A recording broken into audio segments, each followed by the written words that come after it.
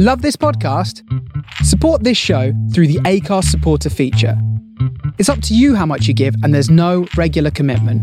Just hit the link in the show description to support now. Many of us have those stubborn pounds that seem impossible to lose, no matter how good we eat or how hard we work out. My solution is PlushCare. PlushCare is a leading telehealth provider with doctors who are there for you day and night to partner with you in your weight loss journey. They can prescribe FDA-approved weight loss medications like Wegovy and Zepbound for those who qualify. Plus, they accept most insurance plans. To get started, visit plushcare.com/weightloss. That's plushcare.com/weightloss. Hey, Dave. Yeah, Randy. Since we founded Bombas, we've always said our socks, underwear, and T-shirts are super soft. Any new ideas? Maybe sublimely soft. Or disgustingly cozy. Wait, what? I got it. Bombas. Absurdly comfortable essentials for yourself And for those facing homelessness. because one purchased equals one donated. Wow, did we just write an ad? Yes. Bombas. Big comfort for everyone. Go to bombas.com/ACAST and use code ACAST for 20% off your first purchase. Hello everybody, welcome to another roundtable episode of Tuesday Night Jaw on the Distraction Pieces Network. Today, myself and three of my friends will discuss Hell in a Cell from this past weekend, and luckily I'm going to discuss it. I'm going to discuss the past weekend with three people I've seen over the past weekend, which makes this quite nice. Introducing my guests. Guest number one. I mean, he's only missed one of these London ones thus far. He is the Don of the Distraction Pieces Network. Just so you're aware, we did the head honcho thing a little while ago. And we got into talking about former Blackburn defender Stefan Honcho. Yes. I did an interview for Fox Sports the other day where I ended up doing the Stefan Honcho material again. Brilliant. So we're taking it around the world. Brilliant. I love it. He is he's our leader, Scroobius Pip. Hello. I only come on here to meet wrestlers. Try to come each time. Which is perfectly acceptable. After each one, I've got a new person at Progress who'll come up and say hello to me and not just look at me like the weirdo on the stairs. It's always looking there. I had someone tweet me this week going, was that Scroobius Pip at the Progress show? It's like, what, you've not put two and two together that we do a podcast together quite a lot. Yeah. And I'm at the Progress shows quite a lot. Yeah, you're at most of the Progress shows. Ginny's the only one who'll say hello to me backstage because she won't say hello to me out the front because she's a heel, so she can't be being friendly in that. She I knows was like, you can just come up and call me a prick if you want. That'll count. Well, no, it's code. You can be a little... One of my favourite things Ginny's ever done is she slapped a guy in the face on the front row, and then afterwards, because, I mean, we've had her on Tuesday Night Jaw, and away from the ring is very different to what she's like in the ring. And afterwards, she was saying to me, I hit a man in the face. Is that all right? I went, well, what happened? And she went, he booed me. And I went, are you a bad guy? And she went, yeah. And I went, then it's fine. You're allowed to hit him in the face. As long as she doesn't elevate that, and the next time, I stabbed a guy in the face. Shot a man in Reno just to watch him die. I was going to say, don't let Paul Robinson hear you say that. No. I hit 32 guys in the face. I've beaten up most of the crowd. Is that all right? Are you a heel? Yep. If you're a Progress fan listening to this, and you are daft enough to get in any wrestler's face, you get what's coming to you. If you're incredibly daft and you choose to get in Paul Robinson's face, who is legitimately one of the most terrifying human beings in the world. I don't care if he's small, he's terrifying. Don't get the fact that he's small makes him more terrifying. Absolutely. Like someone like Rampage, just have a cuddle. Like, whereas Paul, I'm not going anywhere near Paul. I'm not going to cuddle that man. Yeah. Jesus. I will introduce my other guest in a minute. I just quickly want to talk about Twitter with you. Yes. You've been hacked this week. I have. And you're a blue tick dude. You're not meant to be hacked. Blue tick dude, yeah, it's exciting. It's really weird because they hacked me, changed my name, but they didn't do a single tweet or delete anything. I don't know what the point was, but I've not got it back yet. But it meant I've experienced my first WWE pay-per-view Twitter-free. Oh, yeah. In ages. Wow. And there was a few moments as well. There was a few moments as well that I wanted to see what Twitter's saying, but I couldn't. So this is quite exciting to do the round table completely unswayed by the internet wrestling community. But did that mean that you like watched it more intently? I actually watched it. Yeah, I actually paid attention. It's really weird. I didn't get home 1996. until 4 o'clock on Monday morning after Progress, because Progress was a bit later than normal, and I got in and managed to avoid all spoilers until I watched it at 7 o'clock last night. Nice. Good work. With my wife and tiny baby son, who is fascinated by wrestling. Great. The only thing It's a he's good really... Football and wrestling, the only two things that on the television will catch his eye and make him just sit there and watch. Nice. Which bodes well for his future. And when he's 16, and nepotism gives him the Progress Wrestling Championship. It means all that whispering in his ear you've been doing when he's asleep is paying off. Football and wrestling. Stars a heel and then gradually turn into a super babyface. Second guest, you already heard his voice already. I work with this weekend at Comedia in Brighton. He's been a mate for a long time. He's part of the wonderful Noise Next Door. He is Sam Pacelli. Hello. Sam. Thanks for having me, man. It's nice to actually be here because you've asked me a few times, but always suspiciously close to when the record date is, which is cool because it means that I'm like your go-to if your first choice has been cancelled. That's not the case. First, second, and third choice. Yeah, exactly. Yeah, fair. You came up in conversation backstage at Progress. I did. Me specifically, or the group? You specifically. Yes. Why? Came up because Marty Skrull met you. Yeah. At a gig where I believe he might have been trying to impress his girlfriend, and you were you knew who he was. Yeah. And was wearing Progress merch, so it ended up making him look like the rock star that he is. It was really jammy actually, because I in the group we kind of have an unwritten rule that you're not allowed to wear anything with logos on, and I hadn't cut my hair for ages, and it's got that when you shave your head and then you let it grow out and you look like an absolute tool, like because the balding is just showing. So I was like, I've got to wear a hat. I have to wear a hat on stage. It's a comedy store. Like I can't look terrible. So I just whacked my Progress hat on, and it made Marty come and say hello. Sounds nice. Bearing in mind, like I have an unwritten rule that I won't wear Progress merch on stage unless I'm at a metal festival. Then it's perfectly acceptable. Yeah, but everywhere else I won't. And I've started having people coming up to me at gigs. Like I dress very differently for Comedia, for example. I tend to wear a nice shirt. I tend to either not wear a hat or wear my flat cap, and not wear a baseball cap and not wear a t-shirt, and cover my tattoos up. And I've had people who are Progress fans come to comedy shows and go, "Why do you dress differently?" Because this is my job. I'm at work. I'm at work. It's a different type of work, but it is work. When I worked in HMV, it's actually how my stage kind of costume started.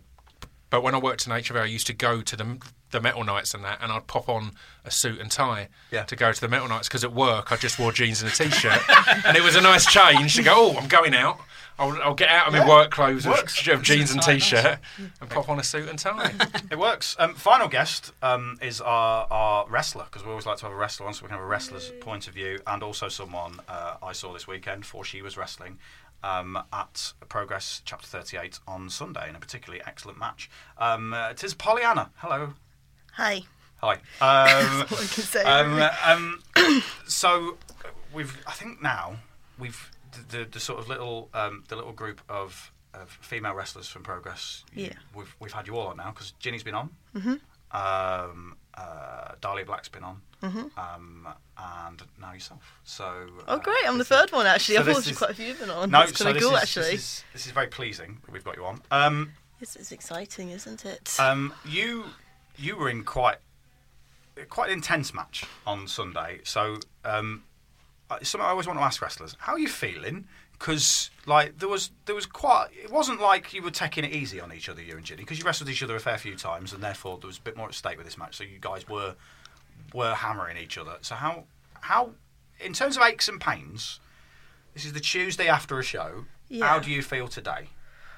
I honestly, shockingly, and I'm quite surprised to say, I actually feel good. It was actually before the match, I was really nervous because I was practicing, and right before we went out, I went to Jen and I said, I can't raise my right arm above my head. And she was like, what? What? Yeah, I was trying to be like this, and I was like, I don't know how I'm going to hit you, how we're going to actually like get through this, because I started to worry. And she was just like, don't worry, we can do it. And then fortunately, when we got out, the adrenaline hit, and it was absolutely fine. I was thinking, I feel fine. And then it went off, and again, my arm started hurting, but then I was getting drunk, so it was all fine. But yeah, it was fine. That's what you do, isn't it, really? Because this is the thing, is whenever you...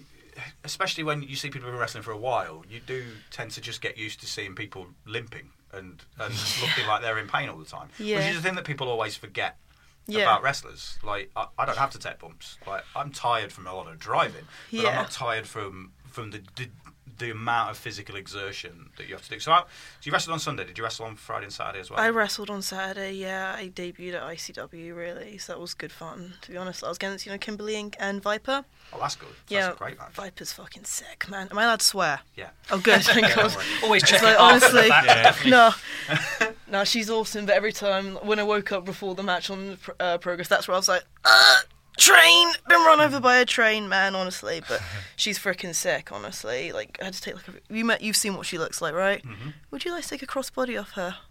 A Viper? Yeah. Not massively, no. Yeah, That's one thing I love about Viper is and this is not meant in the sizes way. She's just a bit bigger than most female wrestlers. Oh, yeah, is that's the the way I thing. put it, and it's part of her gimmick. Yeah. But she's fantastic. She's fucking phenomenal. Absolutely fantastic. And doing I think she's part of the World of Sport tapings that are happening today as well. Yes, So yeah, that's good for her. yeah. She told me that she was going up, I think, with Shah Samuels, and to ensure they would get there, because apparently we wrestlers cannot be trusted to be on trains. They're booking them a taxi from Bristol to Manchester. Brilliant. And I was like, a taxi? I was like, yeah. I was like, isn't that going to cost like 300 quid? Well, they have to ensure we're going to be there. I was like, all right, fine, it's ITV, man. Maybe one day I can take a taxi to Manchester up in Progress or something. I might take a taxi home. Yeah, why you do The that, man? distraction pieces budget does not do cover it. my taxi home. Yeah. Doesn't. Also, driving doesn't ensure you get anywhere in this country. No, It's ludicrous. no, it No. doesn't, man.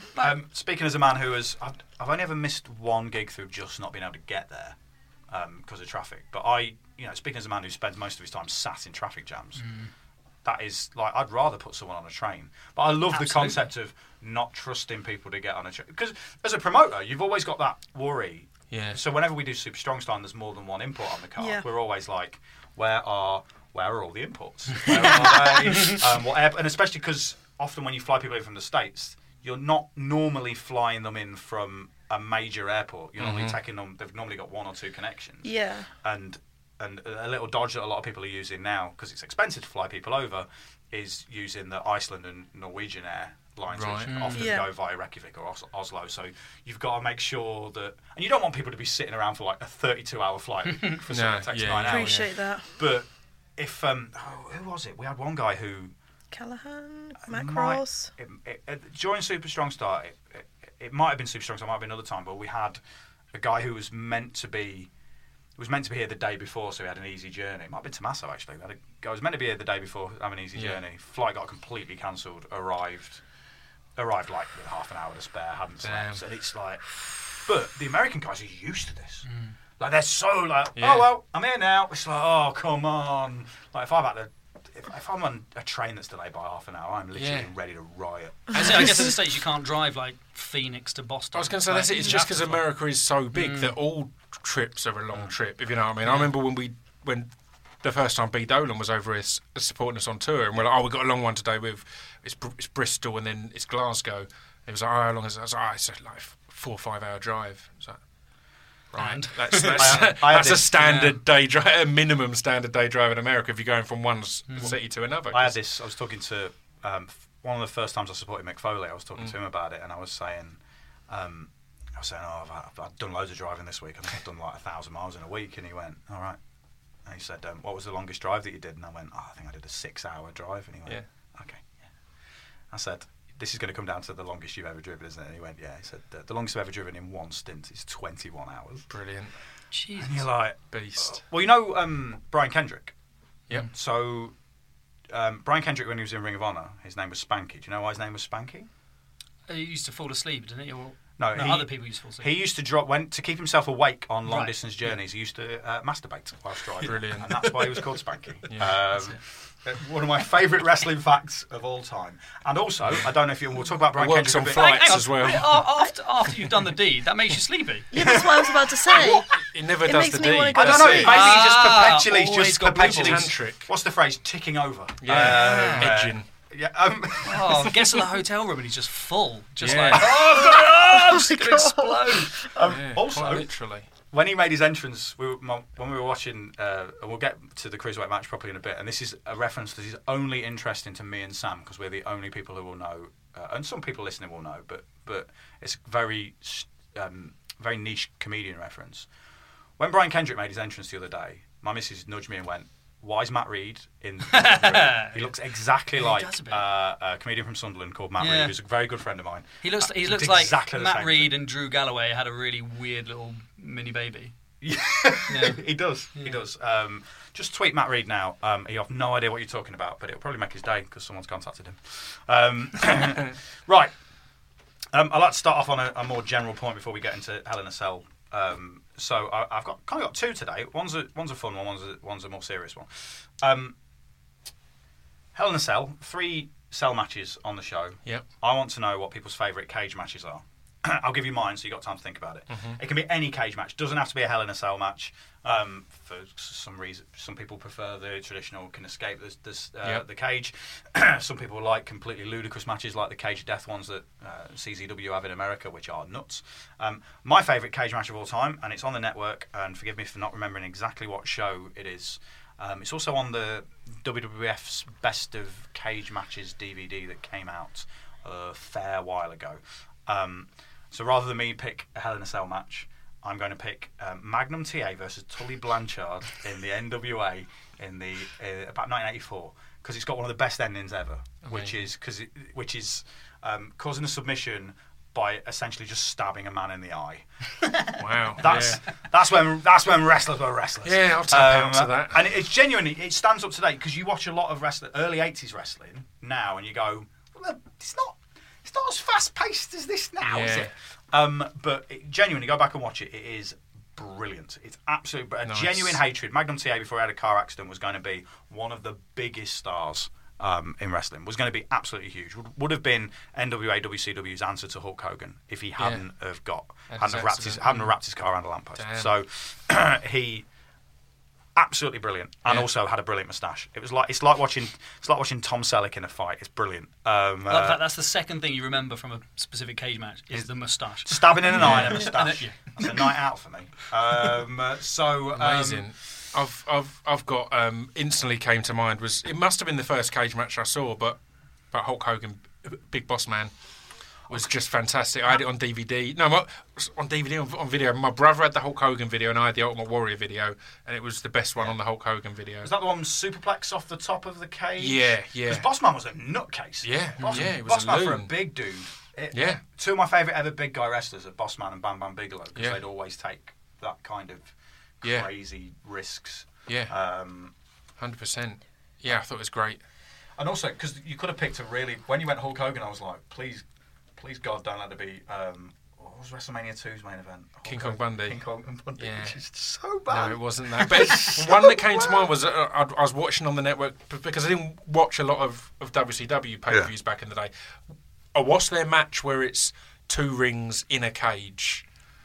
They're the Thunderdome cage matches, aren't it? Yeah.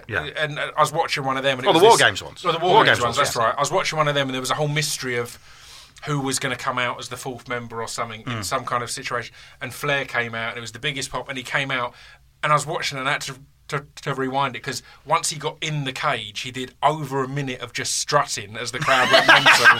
Everyone else had been fighting for 20 minutes, half hour, and Flair just came out and danced around and did elbow drops and took clothes off and all sorts. I was just like, this is brilliant in what is the most brutal of matches, and they've all been going at it. Everyone just kind of stopped for a bit as Flair came out and the first danced. 2 examples of War Games are 2 of the best matches that have ever happened. But then it's one of those ones where occasionally they go to the well a little bit too often, and you'd be like, okay, this is a little bit brilliant. Not really doing the initial. There's also the Chamber of Horrors match that at Halloween Havoc, which ends when Mick Foley as Cactus Jack accidentally, to win the match, you had to put one of the opposing team in an electric chair in the middle of the ring. What? And then flick a switch. I'm not making this up. About 1991 Halloween Havoc, I think this was. I could get the year wrong. But yeah, Mick doesn't realise that his tag team partner Abdullah the Butcher is in it and flicks it, and Abdullah sort of sits there and goes, amazing. But in that match, you see that was at the point where Mick was so desperate to get himself over and be booked as many places as possible. He's taking ridiculous bumps, especially for the time. He takes a DDT off the top rope. You don't see many people take DDTs off the top rope now, even in indie wrestling. You don't see it's because that's a scary bump, and he's just like, no, it'll be fine. We'll be fine. We'll see how it goes. Yeah, we'll be fine. See, I never really watched any WCW as a kid, but the gimmick matches just sound hilarious. Yeah. So who came up with that? Like, it's great. WCW even did a thing where I think it might have been on the same pay-per-view where they did. Jake Roberts came in as a heel, and he was going up against Sting, who was their number one babyface. And they did a spin the wheel, make the deal match where they had like a Wheel of Fortune thing with loads of gimmicks on. Now, what you do in this situation is you gimmick it so the match that you want to have happens. It's basic, They right? didn't do this. So the match that won was a coal miner's glove match, right? Which is one of the dullest gimmick matches. Yeah. Big heavy glove on a pole. Person to get the glove can use the glove. Yeah. It's not the best. It's not going to break into the top 4 pay-per-views of the year, is it? What kind of glove is that? Is that just like a glove? Just an average glove? Or has that got some heavier metal glove in it or something? I believe it's a slightly heavier glove. Slightly gimmicked glove. It's better than a gardener's glove match. Right. It's slightly more intense. But yeah, they didn't gimmick it. So Brilliant. you can just hear a whole crowd going, what? Coal miner's glove then. Sam, I'll go to first. I think, leading on from that, actually, so because I didn't watch WCW, I know a lot of people didn't like it, but I loved the invasion angle, because to me, I didn't know who any of these guys were that were coming in. To you, it was a genuine invasion. Yeah, at the time, I was like, these this guys? is awesome. Yeah. Like, who the hell are these guys? They're coming in and they're attacking people that I know and love and stuff. And so because of that... Who are these guys coming in and getting beaten by WWF titles? Yeah, to be fair. But because of that, the first thing that came to mind when you said about cage matches was the Undertaker-Kane DDP Canyon match, where it was to unify the tag titles, and DDP and Canyon had been awful all the way through, and had been just doing really horrible things all the way through, and so I just hated them. I absolutely hated them with a passion, and I was like, how are they going to do like a tornado tag in a cage, but then both people have to escape? So I was like, that doesn't make any sense. And actually, it was genius, because I can't remember who it was. I think it was DDP maybe, that just climbed out and left Canyon in there. And then so like Kane was like, I'm going to go up the top, and Undertaker was like, nah. And so Kane just turned around, and there was just a 2-on-1. I was like, that is genius. Yeah. That is so good. And then they just absolutely annihilated it. I can't remember which way around it was, whether it was DDP that was left or Canyon, but they just annihilated him. And I just really remember that being, that's nice storytelling. I like that. I like that a lot. I think it's nice when you think about how many cage matches and stuff there have been in the past. It's nice because the obvious ones for people to there's obvious ones for people to pick, and then there's really utterly bizarre ones like the one you've just picked. Yeah. But I think it's a lot of things about what you like about your best matches. Very few people remember a whole match. Like it's moments, and it was that moment of one of the guys escaping, and then the two brothers just looking at each other, going, we've realised. Obviously it's planned, but it's like we've realised what's going to happen. It's rare to have logic in a cage match, because particularly at the point where you could either climb over the cage or go out the door that they would open for you. It was like, why aren't you going out the door? I like that they always used to employ like a concierge to open the door for you in those cage matches. Oh, he's coming towards you. Better open the door. I'd love it if just one person had given them a tip in that American way of folding a note into their hand and just doing a handshake. I never understood that psychology, though. Is like the whole point of it is to pin or escape the cage, and then it's like, oh, you'll open the door for me. That's where I'll go then the whole time. Really, I never really understood that myself, to be honest. It does lead often to the worst, one of the worst things you can have done to you as a wrestler, which is the cage door slammed on your head. Yeah. In particular, again, if you're Mick Foley and you let China do it to you, and you're not daft enough to put your hands in any way to stop it. Yeah. I forget which show it is, but when he's feuding with Triple H, and horrible thing to have done, because it's one of those things that doesn't necessarily look that impressive. It's like table bumps look impressive. They look absolutely amazing, but they're not necessarily loads more dangerous than you taking a power bomb normally. Yeah, like a power bomb normally would. You can probably back us up on this, Polly. I would imagine I've a power never bomb. been through one. You've never been through a table. Put bitches through. I've never been through one. Thank you very much. You put Ginny through one, didn't you? Yeah, exactly. Keep it that way, man. But like taking taking a really violent flat back bump, especially on the floor, is way worse than having a table break that fall first. Yeah, it breaks you before you hit, man, so it helps you a lot, really, having it there. Cage match for you? Any that pop into your head? Well, like, I don't know if I can use this one in example, because this is the one that pops up to me when we're talking about moments rather than I'd say, like, a good match, but can I choose an Elimination Chamber for this example? Of course you can. It's still a cage. The one I was actually going to choose now, my memory is shot, so I can not remember this one, but the reason why this one stood out to me was originally Randy Orton was supposed to be in this match. He got injured and he got replaced by Santino Marella. Yes. Oh, yeah, now I remember the one. It's beautiful. Yeah, the last two was Daniel Bryan and Santino Marella. Yeah, because I remember watching this going, no, they're not. I know, I'm sorry. It's just like, as soon as you say it to me, I'm just like, what's the best one? What's the best one? I'm thinking, okay, think of moments. And the moments that pop up to me is when... Jericho is like winding up Undertaker in the cage and he just like smashes through, or he just opens it and he can't do anything and he just gets the shit beaten into him. And this one, again, just reminded me that everyone thinks, Santino Marella, they had to put someone in there. And they think, we're just going to chuck him out because why is Santino Marella, this comedic wrestler, being in this chamber? And what happens? It's the last two.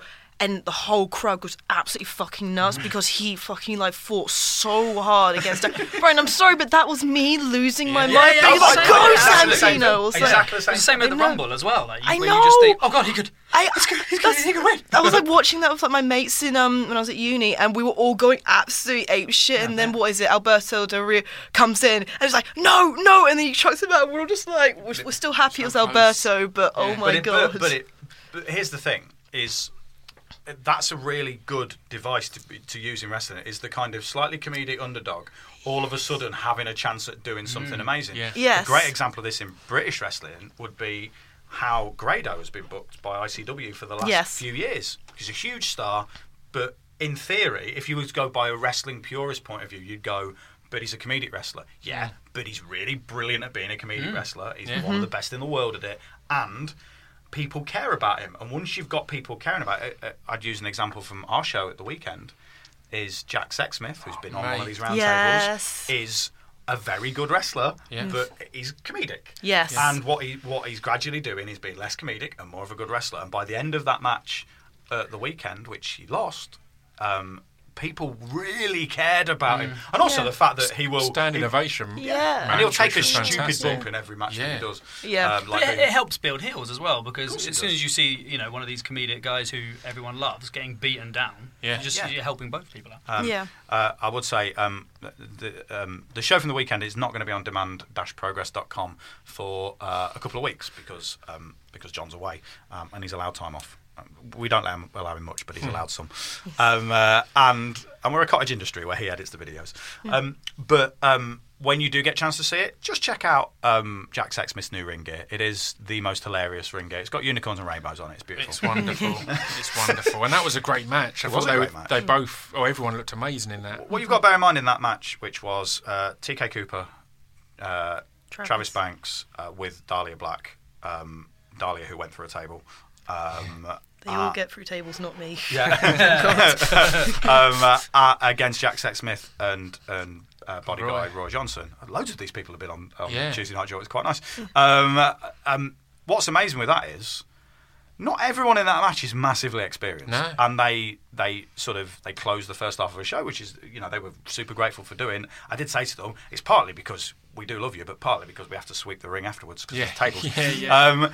But Jack Sexsmith and Body Guy, Body Guy was a fan of our shows who went to the wrestling school. Yeah, if you watched the early shows, he was sat front row, second row. That's what was exciting, seeing him have an amazing match. And again, it was hugely embarrassing because I got there just midway through a Pollyanna and Ginny's match. So that was ending the first half, and I just, as they're in there, I just tap Chris and goes, man, Roy's looking big. He looks in amazing that's the stupidest comment, but he looks like WWF shape at the moment. He's looking that good, and it was great to then see, as I said, because I've mainly enjoyed his Wasteman challenges. I've not watched that or not seen that many of his matches, and this was like, wow, he's come on leaps and bounds. When he does a Wasteman challenge, do people spot you in the crowd and go, people always this is the time for Pip to rise to the challenge? I always keep my head down slightly in that scenario. Like that. Yep. Okay. Yeah. What I liked is you did text me during the show, going because you were at the Comic-Con, weren't you? Yeah. And you texted me during the show, going, "I'm on my way. Make everyone go slow, so I don't miss too much." It's like you know when there's an ad break in a WWF event and they just fill some time. I was like, just give some kind of signal of ad break, and just let this match. I don't want to miss too much. Another point, this is a question that's come on Twitter. As always, you want to tweet about anything to do with wrestling. I'm at Jim Smallman on Twitter. Always use the hashtag Tuesday Night Jaw so I know it's to do with wrestling and it's not just abuse based on what football team I support. And I'm at Deciding K. No, that's the person who's hacked my account. If you know who Deciding K is, then feel free to just knock on their door and hit them.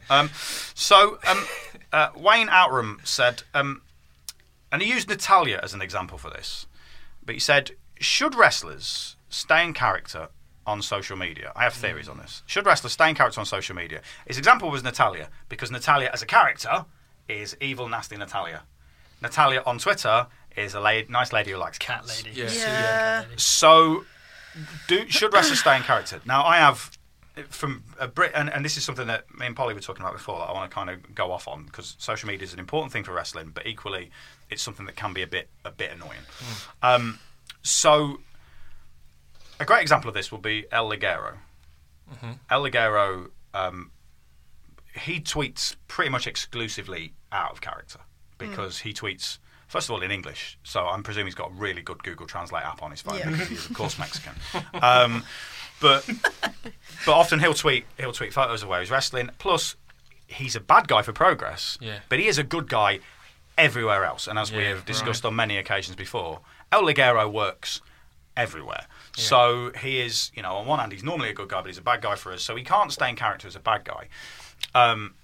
Jimmy Havoc, when he was having his heel run for us, was pretty much exclusively a dick to everyone all the time on Twitter, in the same way that Kevin Owens is like that. Kevin Owens manages to both be a family man and an absolute tool. Yeah. It's nice to have an excuse. Yes. Just to everyone, I'd imagine. But I don't know what you guys... And I've got another point about social media that I'll come to in a second, but I don't know what you guys kind of think about this, because... as a promoter's point of view, I'd love it if people stayed in character all the time. It's only now I can talk about the fact that Jimmy's my mate, and everyone knows. Yeah, but it's tough, as you said there.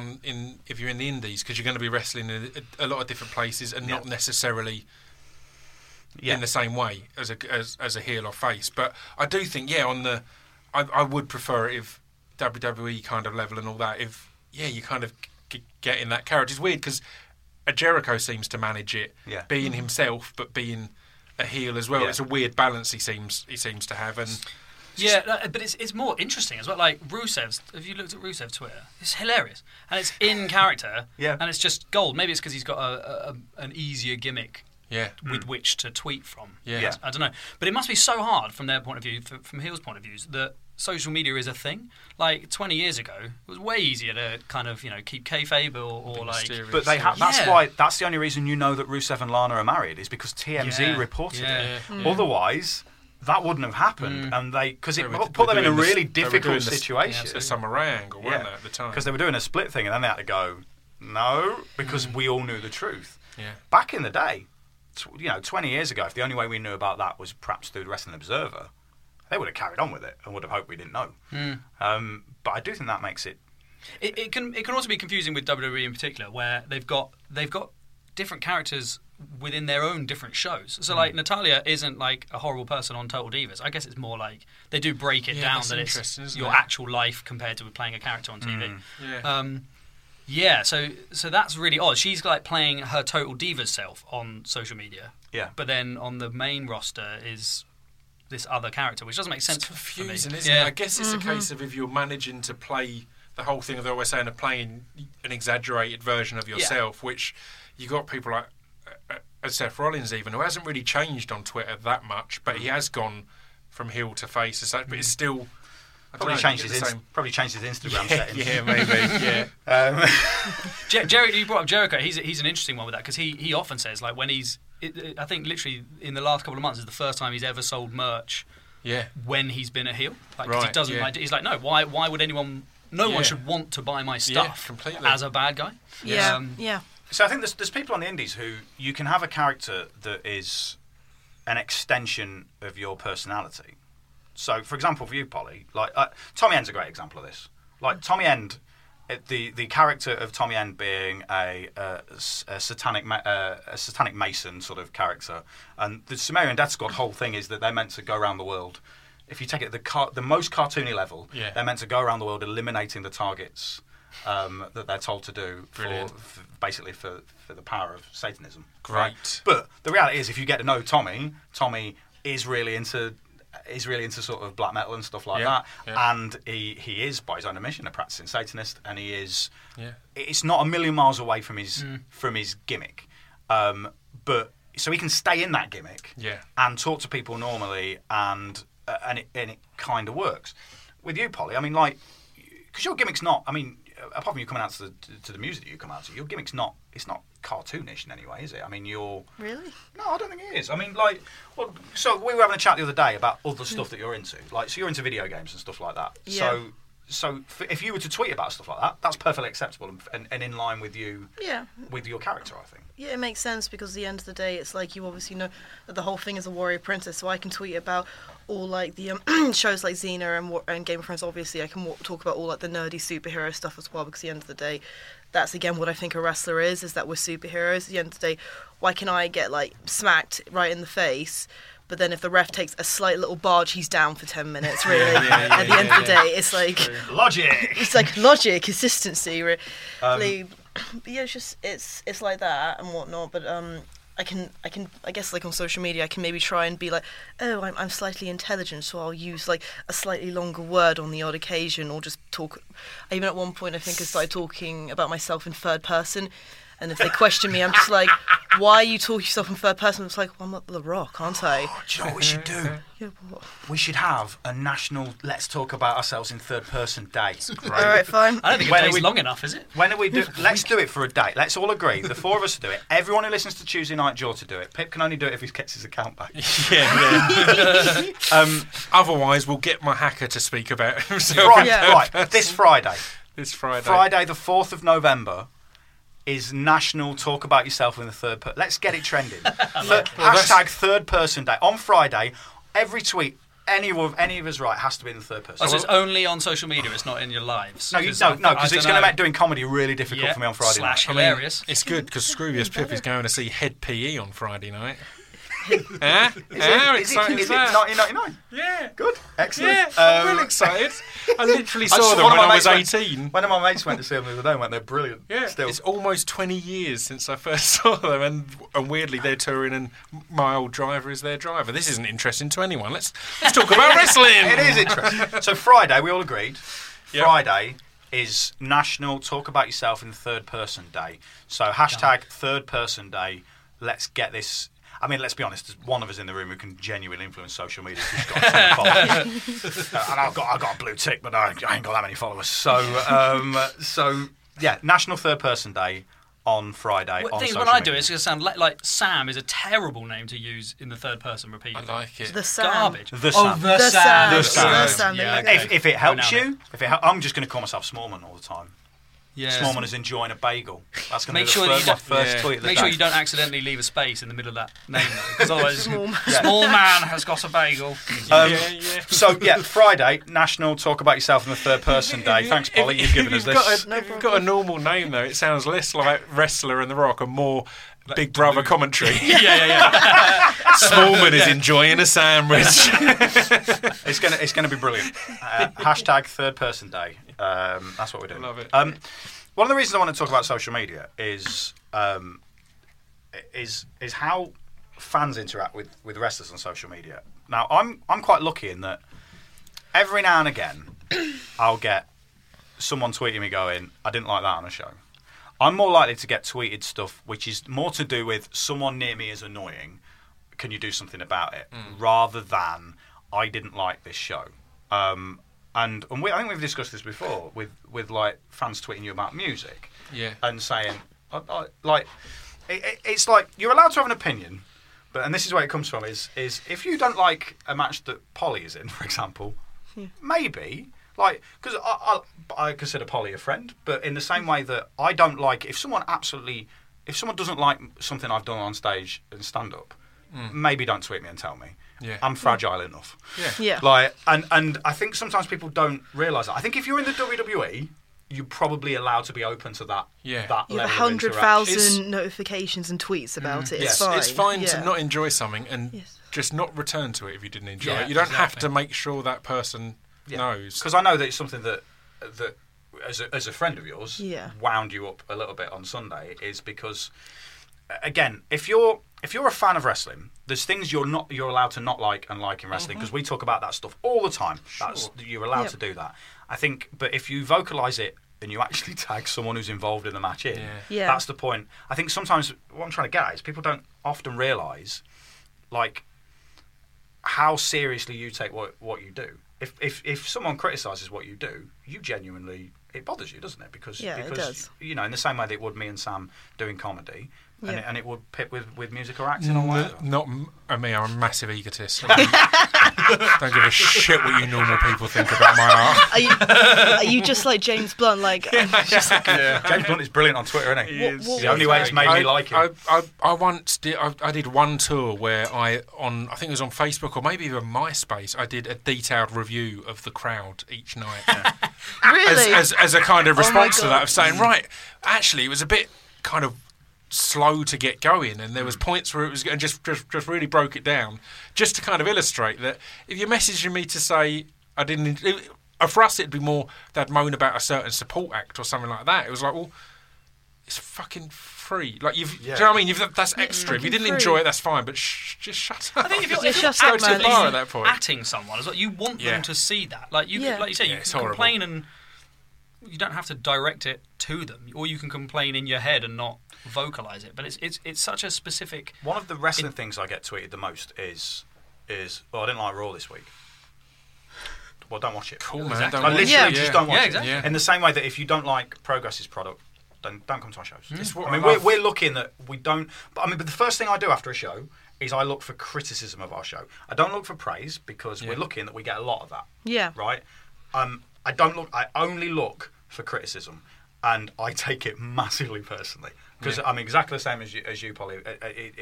I take it super personally. They don't ever tend to tag me in it, but they'll often tag Progress in it, the company account, which I don't normally look after, and that stuff, it bothers me, and I don't.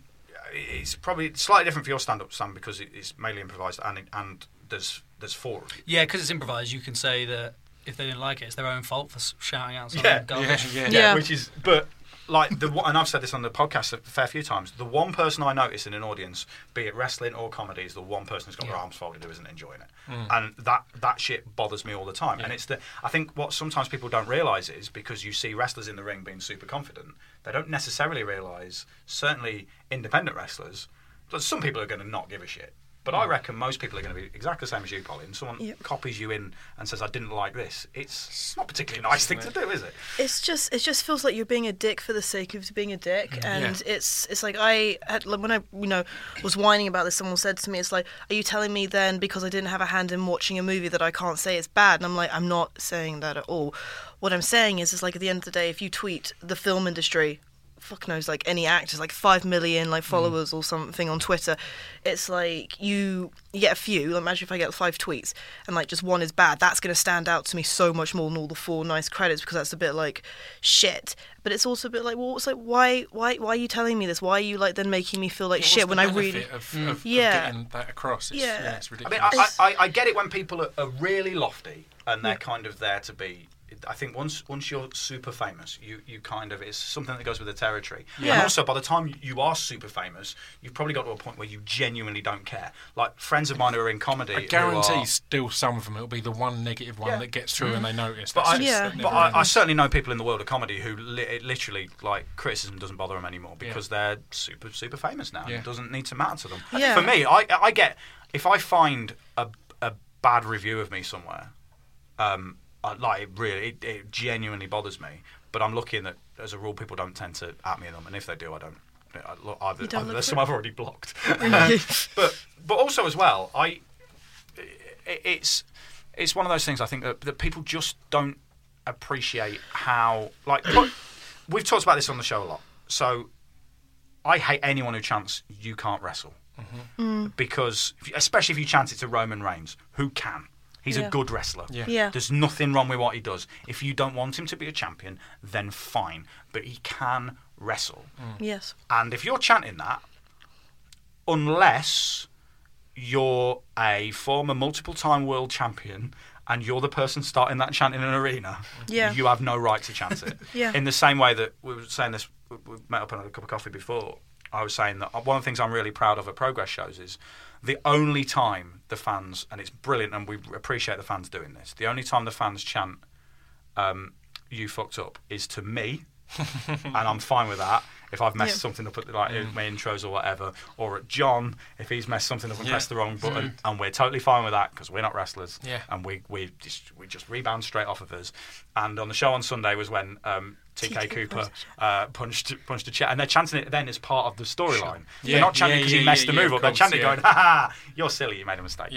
And that's something that I'm super proud of within our fans, and people do tend to be super respectful. But I think the point I want to get across is sometimes on social media people don't understand how much just one little thing, if you add someone in, have an opinion, that's cool, but maybe don't. I think it's important to, on the flip side though, criticism can be really important, but it's like you say, people are just intentionally dicks. Like if you're providing something constructive or something that can maybe help you improve, especially if they've got a basis in what they're talking about, fair enough. But it's just that was still takes a certain ego to think that your opinion is of that importance. I went in on a guy once on Twitter because I used to host an MMA or be on an MMA show on BT Sports, and this guy tweeted saying how much he loved me and Dan Hardy, but I won the other guys in there who he tagged. He said is just annoying and does my head in or something like that, and I'd turn into a nasty psychopath in these situations. So I went on his page and I went on his page and I saw his picture of him and his kids and how he's a proud dad, and I said, look,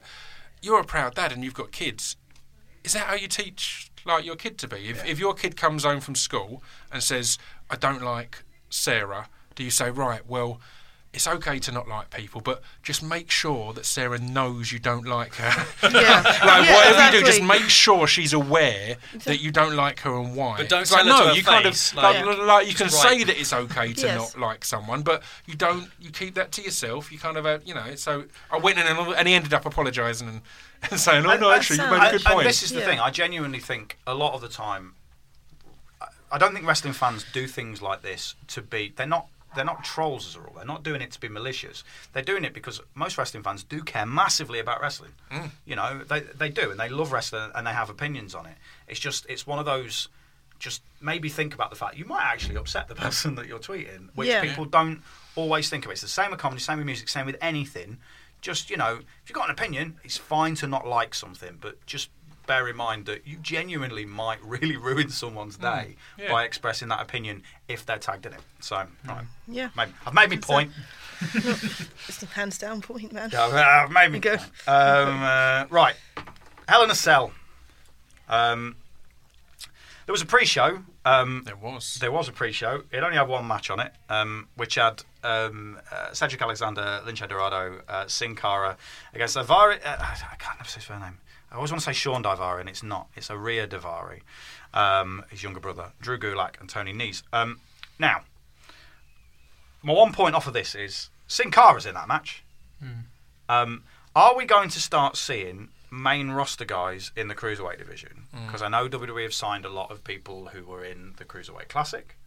So obviously a fair few people are going to end up there. Fingers crossed, Jack Keller. A lot of people are going to end up there, and that's cool. But do we think there's people on the WWE's main roster that would have, for example, have a really good run as Cruiserweight champion? If you remember the WCW days, the Cruiserweight belt meant something. Chris Jericho held it, Eddie Guerrero held it, Dean Malenko, Rey Mysterio all held it, and have all went on to do great things. So, because I've got a name in my head who I think further in the future should be Cruiserweight champion for about a year. Who's it going to be? But with Sin Cara, they actively said he has moved divisions, though. Yeah. I remember they did a thing on that. Which I found odd. Because they're still keeping it really separate, like with the change of the ropes, stuff like that. And I don't mind that, but I don't know, it doesn't feel part of the whole at the moment. Yeah, I mean, I'd like some cruiserweights to fight outside of the cruiserweight Yeah, division I as agree, well. yeah. So go Yeah. both ways. I'd like to see Neville. I'd like to see a lot of these guys come in and have a... Well, here's the thing. Mess about If you were with to it. take the Progress roster, Yeah, nearly everyone on it is a cruiserweight. yeah. So, and obviously we've now done the opposite and got Big Lads division, which is, which Ring of Honor have started doing now. It's almost like your gimmick, actually, isn't it? Yeah. The big man competition. Big Lads, because I like gimmick. watching guys like Tomohiro Ishii. I like watching big Japanese dudes wailing on people. Yeah. Yeah. It's a fun thing to watch. But a lot of wrestlers that are already there are cruiserweights, technically. Yeah. £205 sounds a lot, but I know everyone has their gimmick weight. I'm willing to bet Jericho's a cruiserweight. He was back in the day, so there's no like reason to Rollins suggest and he's- Ambrose. Like, what's their weight? Rollins and 'Cause they Ambrose are don't- both definitely cruiserweights. Yeah.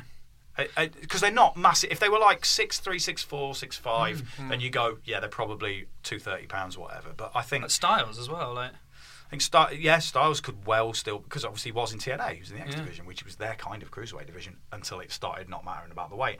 So, is there anyone on the main roster you think they will use in the future potentially to beef up? Because WWE do like to have, bring their own guys through. Yeah.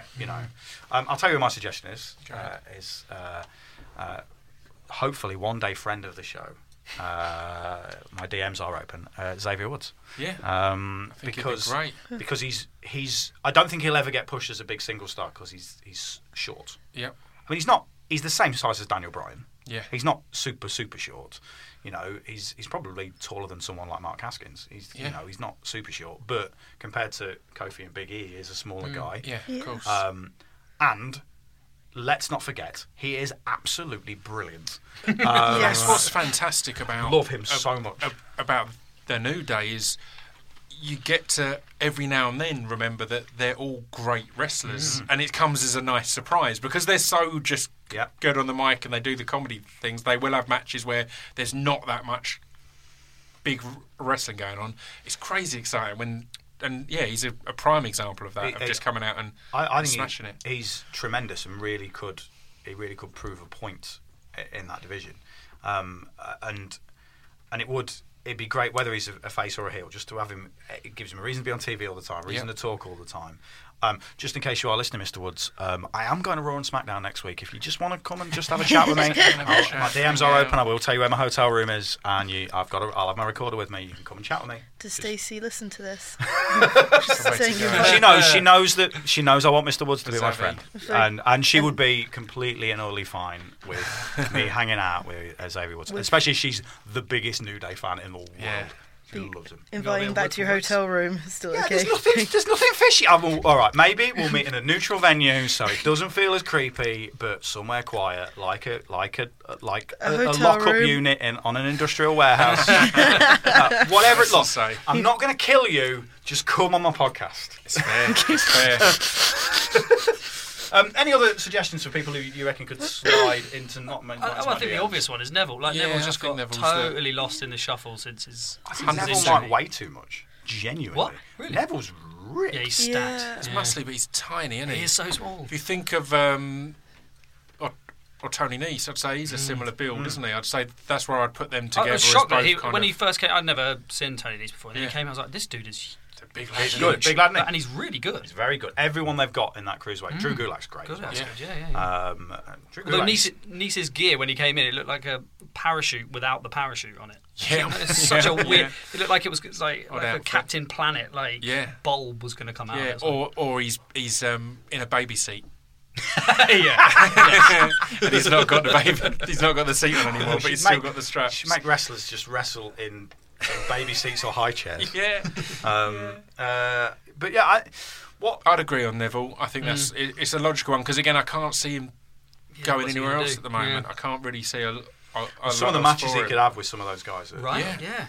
are really, really good matches. Yeah. I mean, what's interesting is if you think about it, like Kevin Owens isn't, but everyone who has been at the forefront of the Universal title recently, with the exception of Owens and Reigns, are cruiserweights. Yeah. Because Finn Balor is. I don't know what Finn's build weight is, but I would suspect it's under 205. 100%. Yeah. What's interesting, talking about the Cruiserweight Classic, is you would imagine in wrestling that that weights are gimmicked. And I forget who told me this. It was someone who competed within the Cruiserweight Classic was saying that it might have been Tommaso Ciampa, was saying that it was a shoot. You actually had to weigh under 205 pounds. They actually weighed people publicly like it was UFC. I love it. That's amazing. Yeah, it's great. So they were saying that a few of the guys had to really work hard to really lose weight. work So they hard actually to had lose to do weight. that. Wow. And that is it was Fabian Eichner who told me that in our show in Manchester, who is, by the way, what a wrestler he is. Yeah. Absolutely fantastic, like a pocket version of Cesaro with flips added. Yeah, he's tremendous and a fantastic chap. I very much hope we see him in progress again. He's right. To the show itself. We started the cage was already down. Yep, which means we didn't get the cage coming down music, which it sounds a little bit like a stretched out beginning version of "I Touch Myself" by the Divinals. Yep. It does. Go back and listen to it. Yeah. It does. It's great. The little bit that plays before the music kicks in. It was interesting this because after the last pay-per-view that started for the first time ever with the main event, to have another one that started with the main event. Because of course there was 3 main events. This is the first. Yeah. I don't know if they mentioned that. Yeah. Which one's the mainest of the main event? Probably not the one that opens the show. Maybe.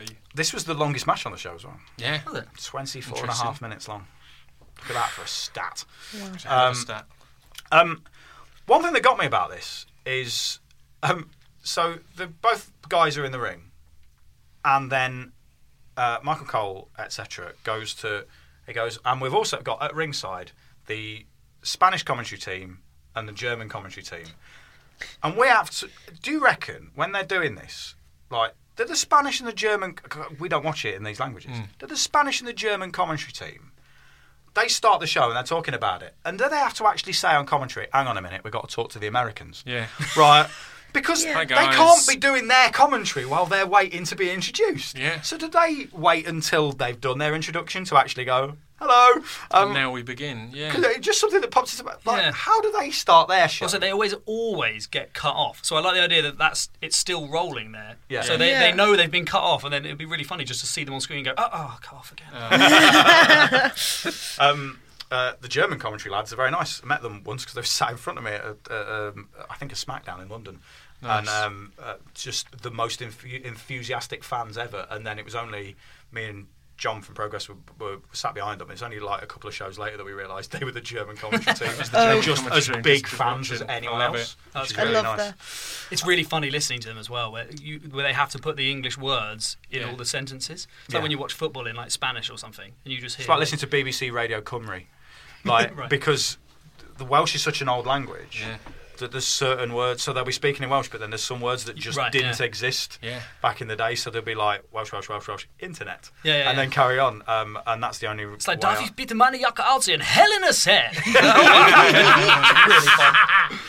I need to actually ask, does anyone actually know this to confirm to me, a German suplex in German, is it just a suplex? Because that really confuses me. Any German listeners, at Jim Smallman, hashtag Tuesday Night Jaw, And- Gothic Lolly is. And is it- Yeah, the one who's asking the stupid questions. And do Thank they you. call a normal suplex an American suplex? Thank you. Or a I'd British love to know that. suplex? Or what other variations are there of international moves where we suspect they're just called those things? Yeah.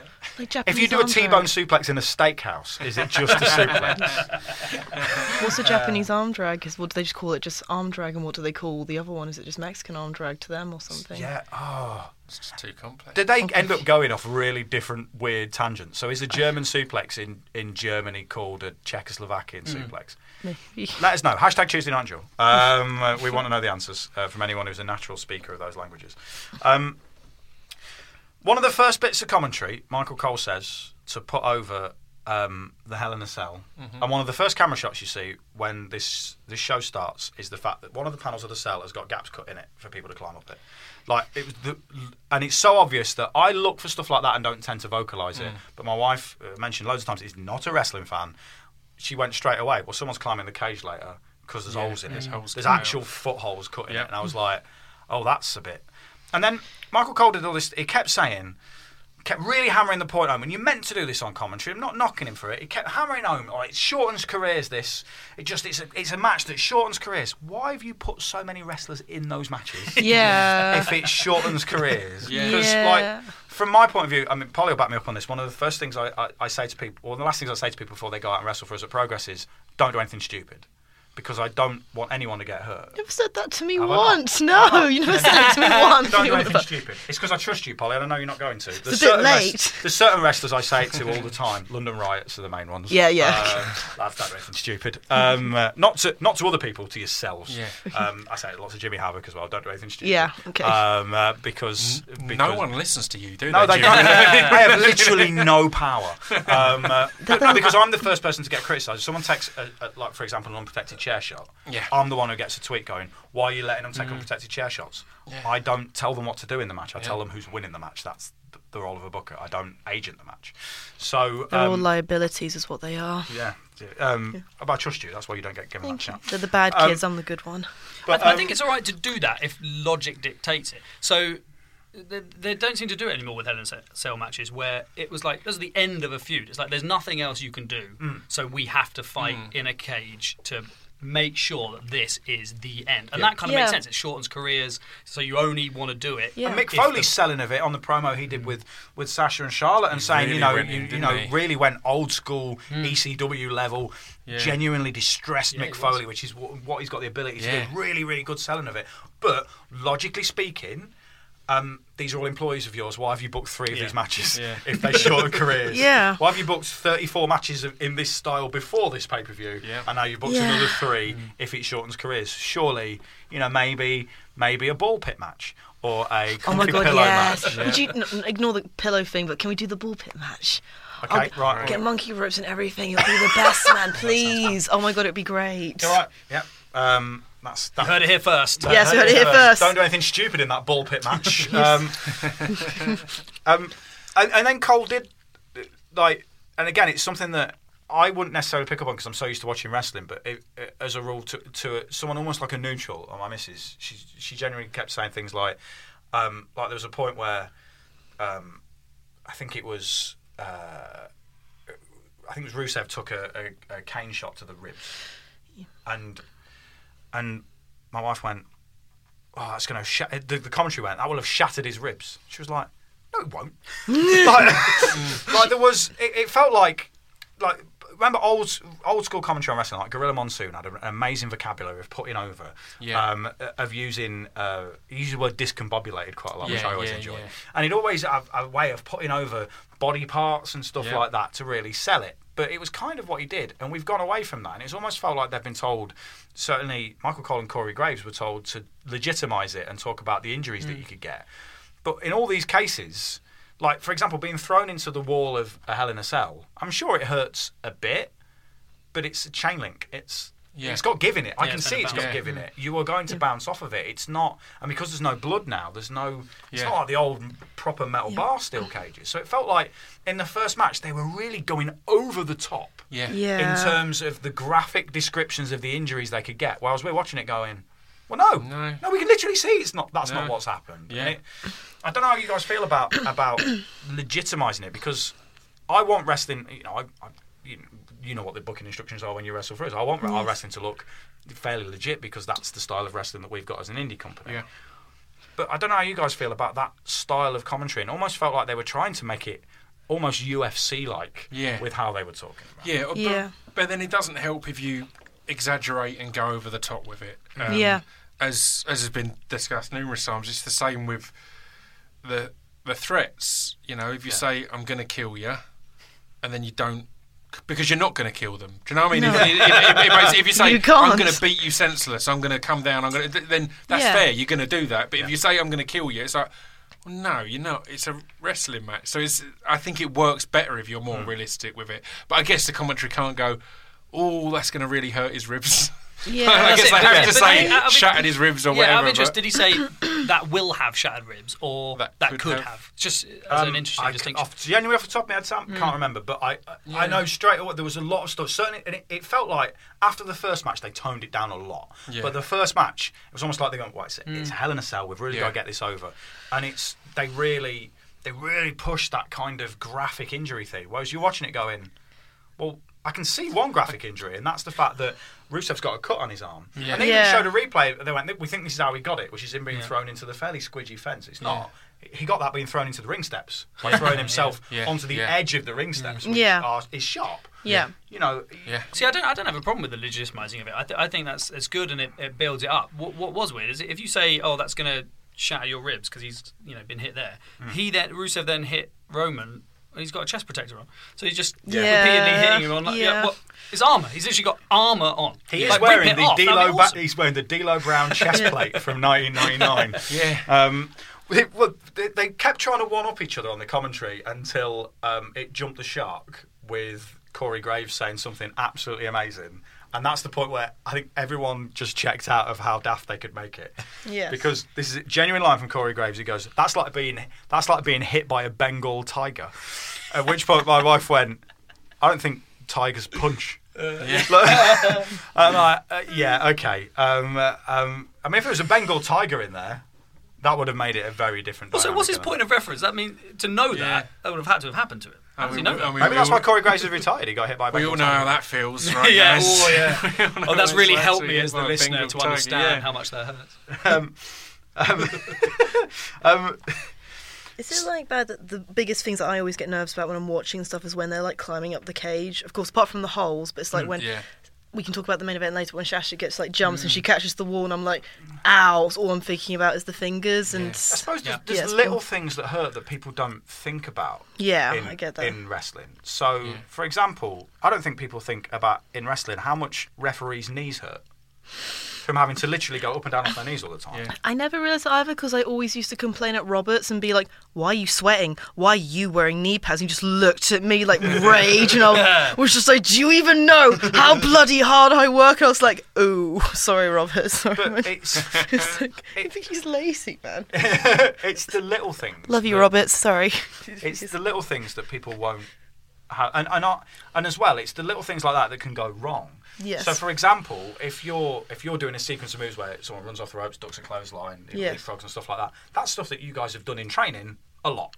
Yeah. And you, as a rule, most wrestlers who've got to a decent professional level can do that in their sleep. Yes. It's the little things where you've got to, for example, be able to climb, and a great example of this is Mick Foley and The Undertaker and their really famous cell match. Yes. Is Mick went to climb up the cage and lost the feeling in his fingers because he'd never thought, I've got to climb this. He didn't practice it. Yeah. That's the part of it. He was too busy thinking about the ridiculous bump he was going to take in the match, not the logistics. Yeah. It's the little pointless logistics behind stuff in wrestling matches that people sometimes don't think of. Yeah. You know, it's that sort of stuff. Like, one thing I always get nervous about when watching matches is, say it's a tables match or someone needs to take a table bump, is the table set up properly?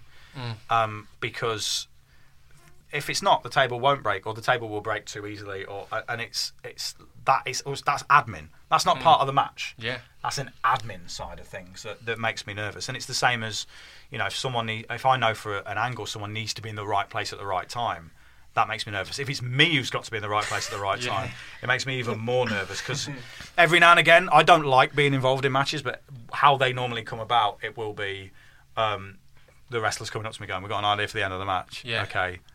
It involves you. So Will Ospreay winning the title, Will and Jimmy come up to me going, right, so you're counting the pinfall. And Jimmy's re-debut at Brixton was everyone involved in that match going, so this is what's happening. You need to get in the ring. I hate it for two reasons. One, I don't want anyone to think I'm inserting myself in matches because I don't want to be in them. And the other thing is I get so nervous. I'm not nervous about talking in front of 2,500 people, easy. But I'm really nervous about being in the wrong place or getting in wrestlers' way because I've not got the ring awareness. I mean, that's one of the things that, as much as people want to hate on Roman, he's been a master at on recent years. We spoke before of that when he briefly teamed up with Bray Wyatt and had to do that spear exactly as Bray points, but he had one the other week on Raw where he speared over Sasha and she was pinning and things like that. It's like, that's real. He needs to be hitting it at the right time and all this, and he's amazing at that. Reigns is brilliant. And what I think was interesting in that match was some people were chanting for Rusev, right, which is fine. Again, we've said this hundreds of times on Tuesday Night Raw. if you really want to appreciate a heel, don't cheer for them, boo them. Yeah. That's what they want. Yeah. I had a message actually from a German a fan recently. Actually asked me, said like, "Do you?" Because I'm a heel there, and they say, "Do you like the fact that we cheer you?" And I actually wrote him and said to him, "Look, I really do appreciate all the support you guys give me, but if you guys are cheering me, it makes me feel like I'm not doing my job well." Yeah. And I tried to explain. He goes, "Oh, we'll still cheer you no matter what." And I'm like, "Well, you just really ignored not everything really- I just yeah, fucking yeah. said there." And honestly, come and buy me yeah, a drink. exactly. Come on, if you see me out after the show, buy me a drink, buy my merch, do whatever you've got to do, and Yes. appreciate me in that way. Yeah. But while I'm wrestling, boo me. Yeah. And that was the good thing about Jimmy's heel run for us was nearly everyone booed him apart from 3 Yeah. people, and Yeah. he would call those people out on cheering. Yeah. This is like when Paul came out, you know, at Brixton. Like first second his music hit, everyone's like, "Yeah," and they're like, "Oh wait, boo!" Yeah. That makes that But realization I think I it's nice loved. that it feels that fans are getting more and more educated in that way. I mean, what was interesting with the crowd in Boston the other night was it felt the most popular Reigns has been for a while because they've gone, do you know what we should probably do here? Probably use some xenophobia. We should probably just put a dash of xenophobia on this, and it's really going to help. He works in. I enjoy Roman a lot more in this mid-card role, though, or mid-card main event opening. Whatever this level is, I think it works a lot better there because it doesn't feel as forced. It doesn't. But the one thing I had with this is, at no point did I feel he was going to lose. No. It didn't feel there was ever any threat of him losing his belt, which was the only bit in this match that I was like, I do think Rusev's great. He is Like amazing. Rusev's really good. that chain accolade was. Well, yeah, but does that Fantastic, anymore wasn't because it's on some steps? It's better position. All right? he's done is elevated him. Yeah. Yeah, I really liked that spot. I thought that was awesome. Yes, you that, did. That was the only time where I thought, oh, maybe he might lose it. Because in theory, you shouldn't really be able to get up from that again. Like being choked with a... I bet Daniel Bryan's going, oh man, I got fired for that. Yeah. Like, Chain's looks great. acceptable. A tie is. Tie is not, I think they've got great chemistry. Really good chemistry.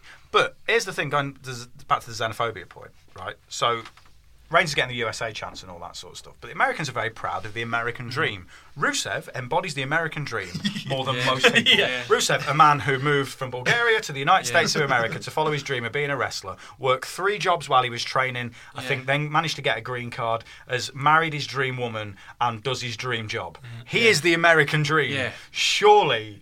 Oh, they should do like a new... He's one step behind Arnold Schwarzenegger. Yeah. Other than that, It's it's Rusev. exactly it. It's Arnie and then Rusev as the American dream.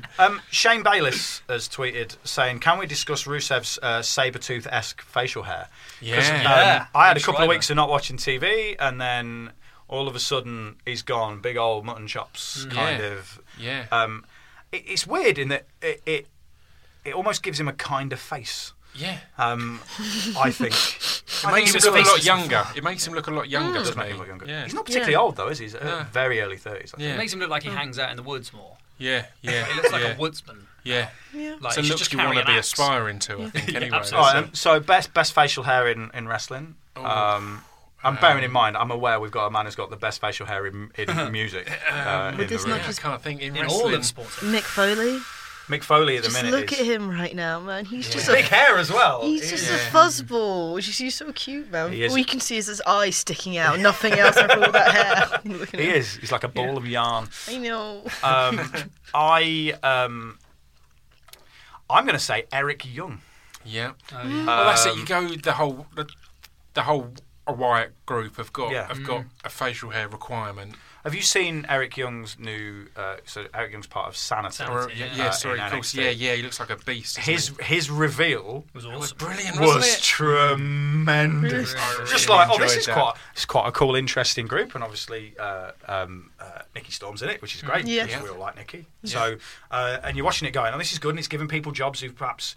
When I went to an NXT house show earlier in the year, they were giving the 2 other guys in it. They were giving them Sawyer and it's a German guy, isn't it? Yeah. Oh, yeah. I forget his name, and I feel really bad for forgetting it. But Alexander Wolf?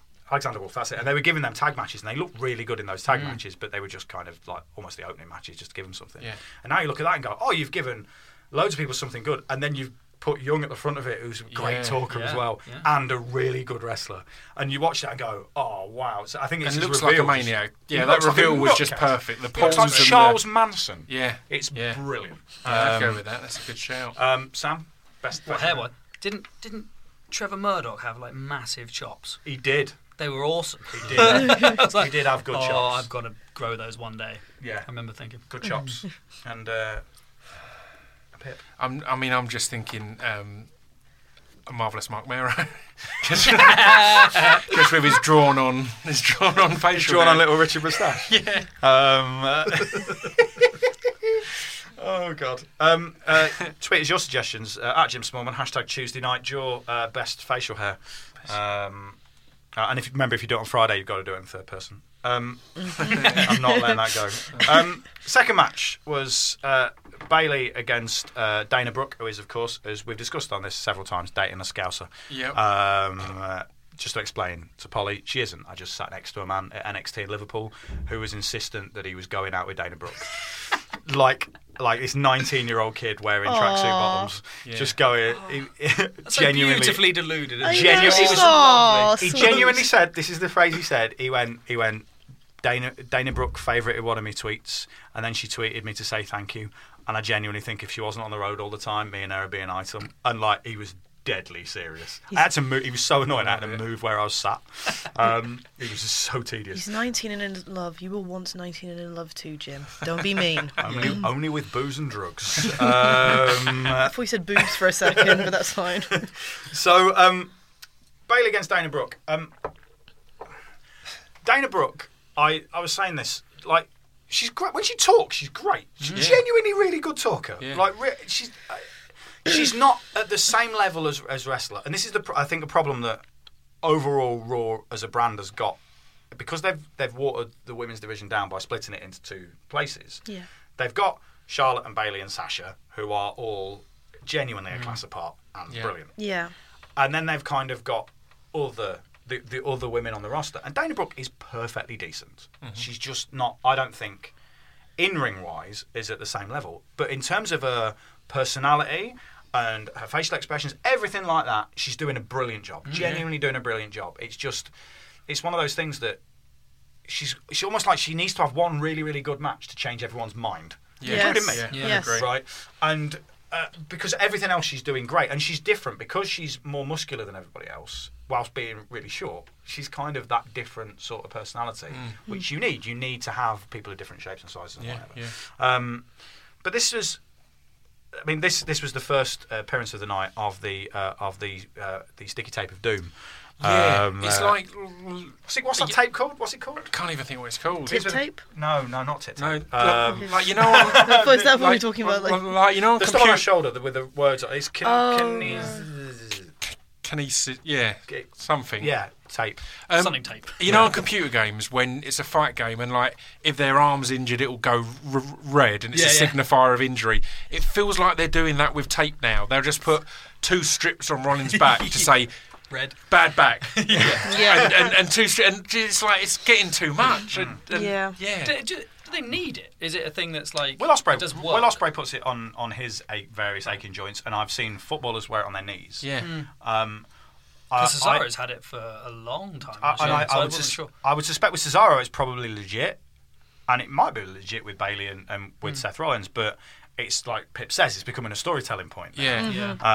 The good thing about this match... So I'll let the commentators tell people about it, rather than... Don't forget... Her shoulder's bad. Look, there's bad shoulder. It's the new tuber grip around the ribs. Yeah. See, they did tell a story regarding the shoulder in this match, which was exactly what they needed to do. Yeah. There's not loads to write home about this match. The problem with this as a pay-per-view, in terms of structure, is you've got 3 cell matches. That's what people want to see. Yep. So whoever's got to follow a cell match is in trouble. Yeah. Because... Ready to pop the question? The jewelers at BlueNile.com have got sparkle down to a science with beautiful lab-grown diamonds worthy of your most brilliant moments. Their lab-grown diamonds are independently graded and guaranteed identical to natural diamonds, and they're ready to ship to your door. Go to BlueNile.com and use promo code LISTEN to get $50 off your purchase of $500 or more. That's code LISTEN at BlueNile.com for $50 off. BlueNile.com, code LISTEN. Planning for your next trip? Elevate your travel style with Quince. Quince has all the jet-setting essentials you'll want for your next getaway, like European linen, premium luggage options, buttery soft Italian leather bags, and so much more. And it's all priced at 50 to 80% less than similar brands. Plus, Quince only works with factories that use safe and ethical manufacturing practices. Pack your bags with high-quality essentials you'll be wearing for vacations to come with Quince. Go to quince.com/trip for free shipping and 365-day returns. Even when we're on a budget, we still deserve nice things. Quince is a place to scoop up stunning high-end goods for 50 to 80% less than similar brands. They have buttery soft cashmere sweaters starting at $50, luxurious Italian leather bags, and so much more. Plus, Quince only works with factories that use safe, ethical, and responsible manufacturing. Get the high-end goods you'll love without the high price tag with Quince. Go to quince.com/style for free shipping and 365-day returns. You've got to follow a 24.5-minute long match that had ridiculous bumps in it. Yeah. It's magnified the amount of cooler matches that you have to have, essentially, because you've got this thing that's uncomparable. Yeah. I mean, any other thoughts on Bayley against Brooke? I mean, I've not written loads down, to be honest. That's kind of it's not the most invested storyline either. It has been kind of a quite a last minute You're not in this. You're fighting. Yeah, it was a TV match, really, wasn't it? Yeah. Just it's fine. It was. Yeah. I think that's one of the things with the additional pay-per-views as well, is sometimes things are going to feel like we have to do with Progress. When we used to have a show every 3 months, everything like had a line drawn under it. Whereas now we kind of sometimes have to have matches and then have the same match with a stipulation and whatever. So it changes how you. The more you've got to do, it changes what you throw into it, I suppose. Yeah. We came out of that to Mick Foley and Stephanie McMahon reminding us that it was a Raw brand pay-per-view. And we are aware of this, but we wanted to remind us. And then started talking about Survivor Series. Yeah. Now, just a little note: the Survivor Series roundtable will be a week after the event, because I'm purely to give me time to calm down, because I'm so excited about it. Otherwise, it's just going to be me shouting with 3 other people in the room, and it'll be me and Pip and a couple of cool guests. But it will be a week after it, so you'll have plenty of time to watch it, digest it, get loads of cool questions in. Just because I'm being selfish and going away. But the only people who seem to care about it being Raw versus SmackDown, I haven't got a favourite side. I like all wrestling. Yeah. I want to watch good wrestlers wrestling other people. Yeah. They all technically work for the same company. Yep. So, are any of us bothered about it being Raw versus SmackDown? Or would we rather there was a different story they used to sell the Survivor Series matches? I'm kind of into it.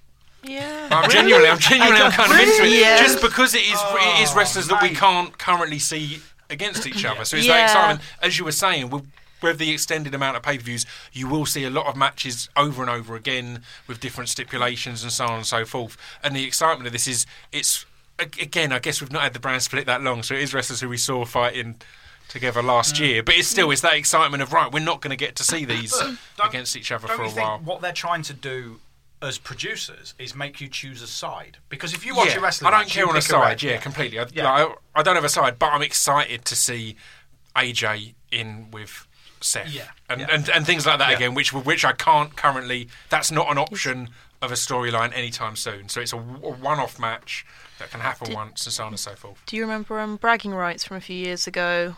Yes. Yeah, I really enjoyed that. I don't know about your face if you enjoyed it. It's a thing I don't get. Like, I can get on board with why I like a wrestler, whether they're good or bad.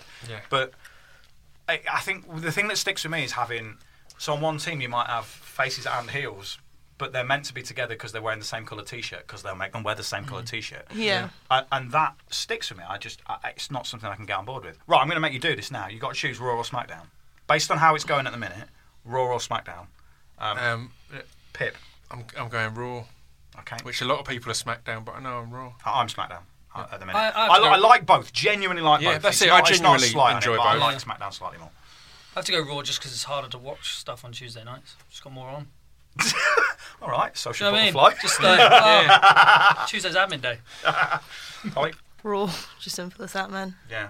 Really? I'm. You're on your own here, Jim. I know, but I think SmackDown is smashing it, and controversially, and not necessarily complimentary, but it's not meant as an insult. But I realised the other day, I think Dean Ambrose has had 2 of his best matches in ages as a referee, and then as the timekeeper and everything else. I think Dean Ambrose in has been fantastic and better than some of his bigger matches recently. It was weird. I was like, oh, I'm getting back into him, and then I realised he's not actually had a match in I love the 2-3 the weeks. idea of him, his booking instructions being, excuse me, Dean, can you just Ambrose it up? Can you go out Ambrose, please? Be more Ambrose. I think it's weird what they're doing though. Isn't they going, oh, you like this one because it's great for these reasons? Yeah. Like on both shows, they're going, oh, the other one's shit. Yeah, and that's really the thing that sticks with me is I'm watching if you're both. WWE, you want everyone to watch every show. Right, yeah. Like we do with Progress, we have the chapter shows. We then have Endeavour and potential shows, which I have nothing to do with.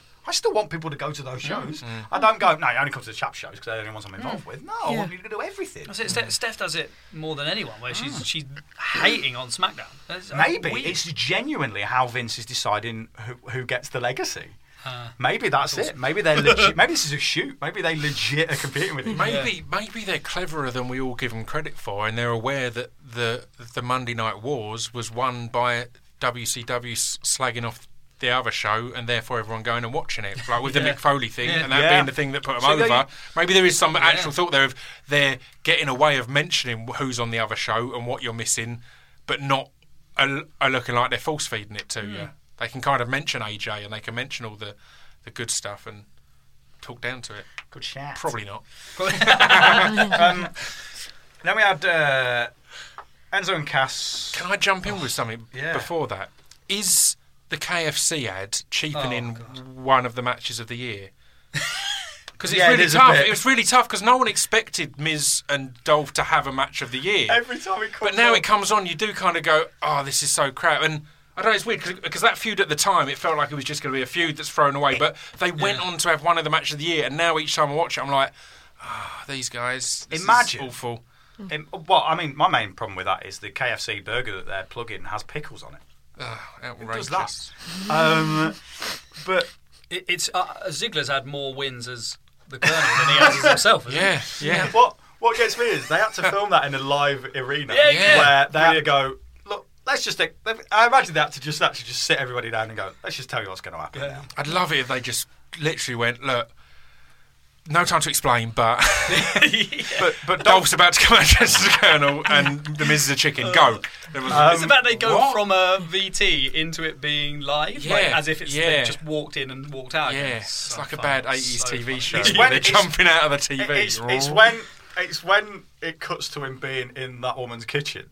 Yeah. The look on his face and how he did that without cracking up. Yeah. Is tremendous. Poor, but do you reckon they had to go, right, can you just chant Colonel Sanders? Yeah. 100%. They didn't. That wasn't a natural chant that happened. Do you know what though? I'll be honest with you. If you give me a large popcorn chicken, I will chant anything that you want. Yeah. Literally anything that you want. This is finger licking. Enzo and Cass versus Gallows and Anderson. Obviously, great mic work as normal from Enzo and Cass. Yeah. Wonderful. I listened. I was catching up on old Steve Austin podcasts the other day and listened to his one with Enzo and Cass. That's great. Didn't realise that Cass was either going to be a wrestler or a doctor. Yeah, that is amazing. Yeah. I mean, just imagine him diagnosing impotence in you. And also, he loves there's a problem with your penis, and there's only one word for it, and I'm going to spell it out for you.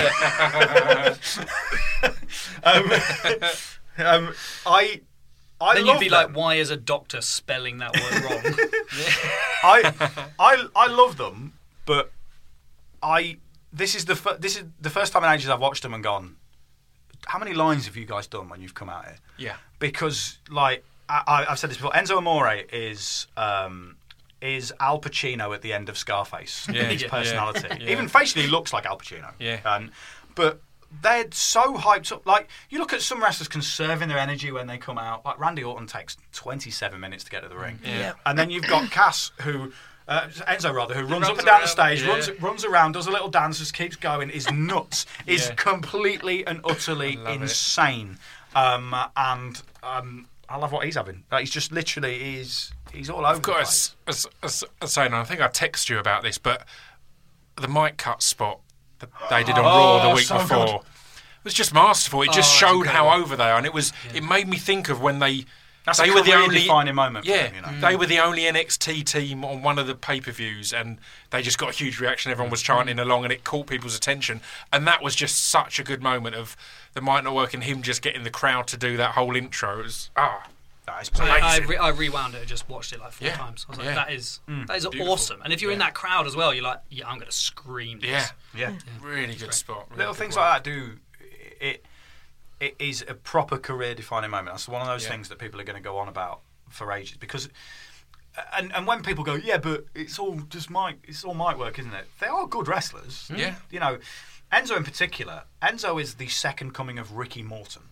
So for people who aren't necessarily familiar with the work of Ricky Morton, all he did was in every tag match he was in with his tag team partner Robert Gibson was he would get murdered for 20 minutes Sell, and sell, make a sell. hot tag. Yeah. That's what he'd do. Yeah. Because logically, the right thing to do in an Enzo and Big Cass match is have Cass start because he's 7 foot tall and Yeah. apparently unable to be taught. So I can't think of many people who take a beating as well as Enzo Amore in wrestling at the minute. Shawn Michaels is the great example from the past. Yeah. Ricky Steamboat, great example. Ricky Morton. Can we think of anyone who takes a beating as well You've not as been Enzo? watching James Ellsworth recently, have you? It bothers me he's not got a chin. That's because he got beaten so hard it came off. Poor bloke. Well, like, what did it? Someone said, I can't remember, on commentary when they said like sweet no chin music or something. No chin music. No chin There music. was two things. There was funny. Atungo, who I'm often like, why is he there? But he had the moment of one of the commentary moments of the year when he just threw in casually, and all the rest of them clearly just went quiet in a.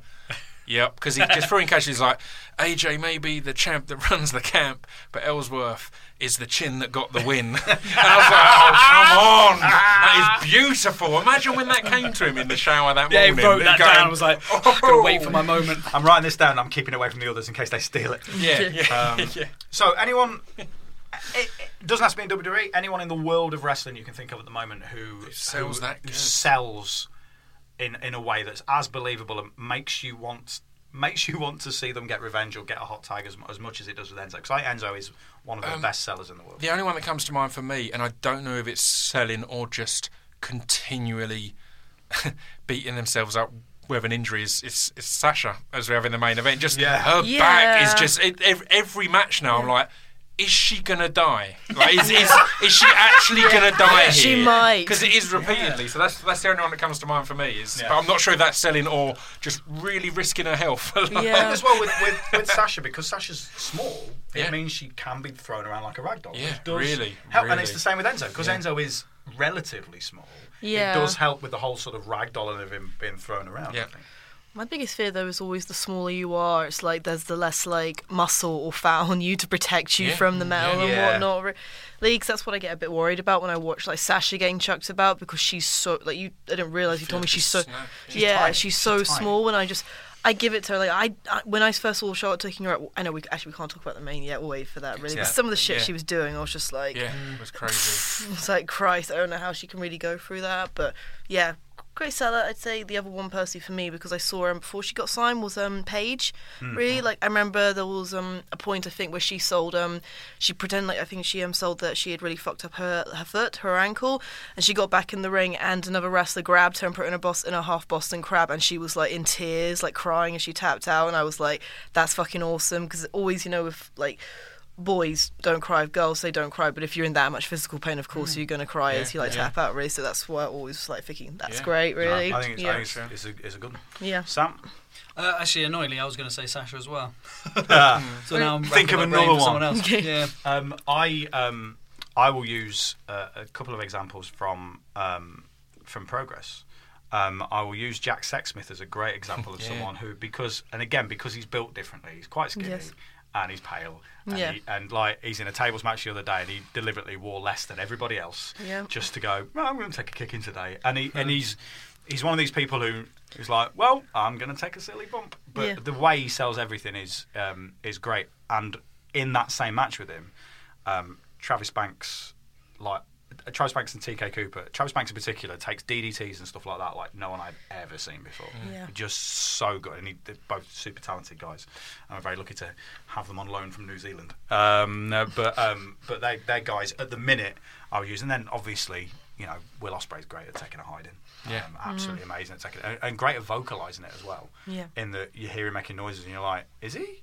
Yeah. Is he? Yeah. Like, because there's genuinely been times when Will's been wrestling for us and I've gone, I think he's legitimately hurt now because he's so convincing. Yeah. And, some people can act that way. That's great. I've given Sam time to come up with an answer.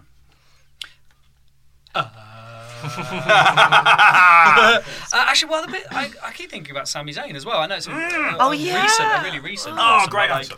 Great answer. He just when he gets hit in the arm or in the leg or whatever, you just know that he's going to be hobbling around for ages, just until the end. In fact, I was trying to get a hashtag going, which succeeded in no way whatsoever, about things that Sami Zayn could sell. So, for example, ice to Eskimos, that kind of thing. It was me and one other guy going pretty hard at those. Those. Who was the other guy? Some geezer from Arkansas. Well, you made a friend. Another busy Tuesday night.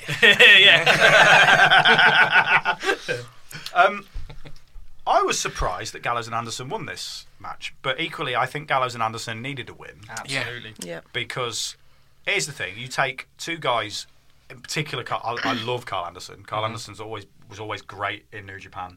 One of the I think still one half of the longest reigning New Japan Tag Team Champions of all time when he was with.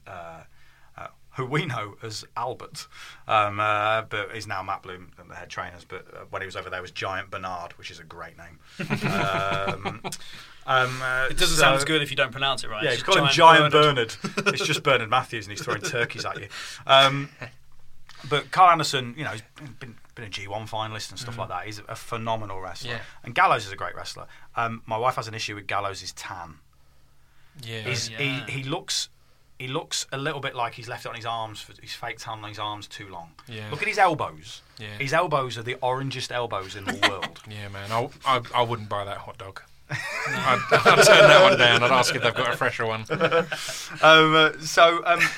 I mean, what do we see them doing with Gallows and Anderson, though? Because obviously they challenged for the titles and didn't really do anything. I've enjoyed it recently because we've spoken before how I'm not really that familiar with them from New Japan or anything like that. And now they've got past their comedy bit and they're just beating the crap out of people and looking brutal. However, I'm seeing the Gallows and Anderson that I haven't seen before. Gone past the comedy bit.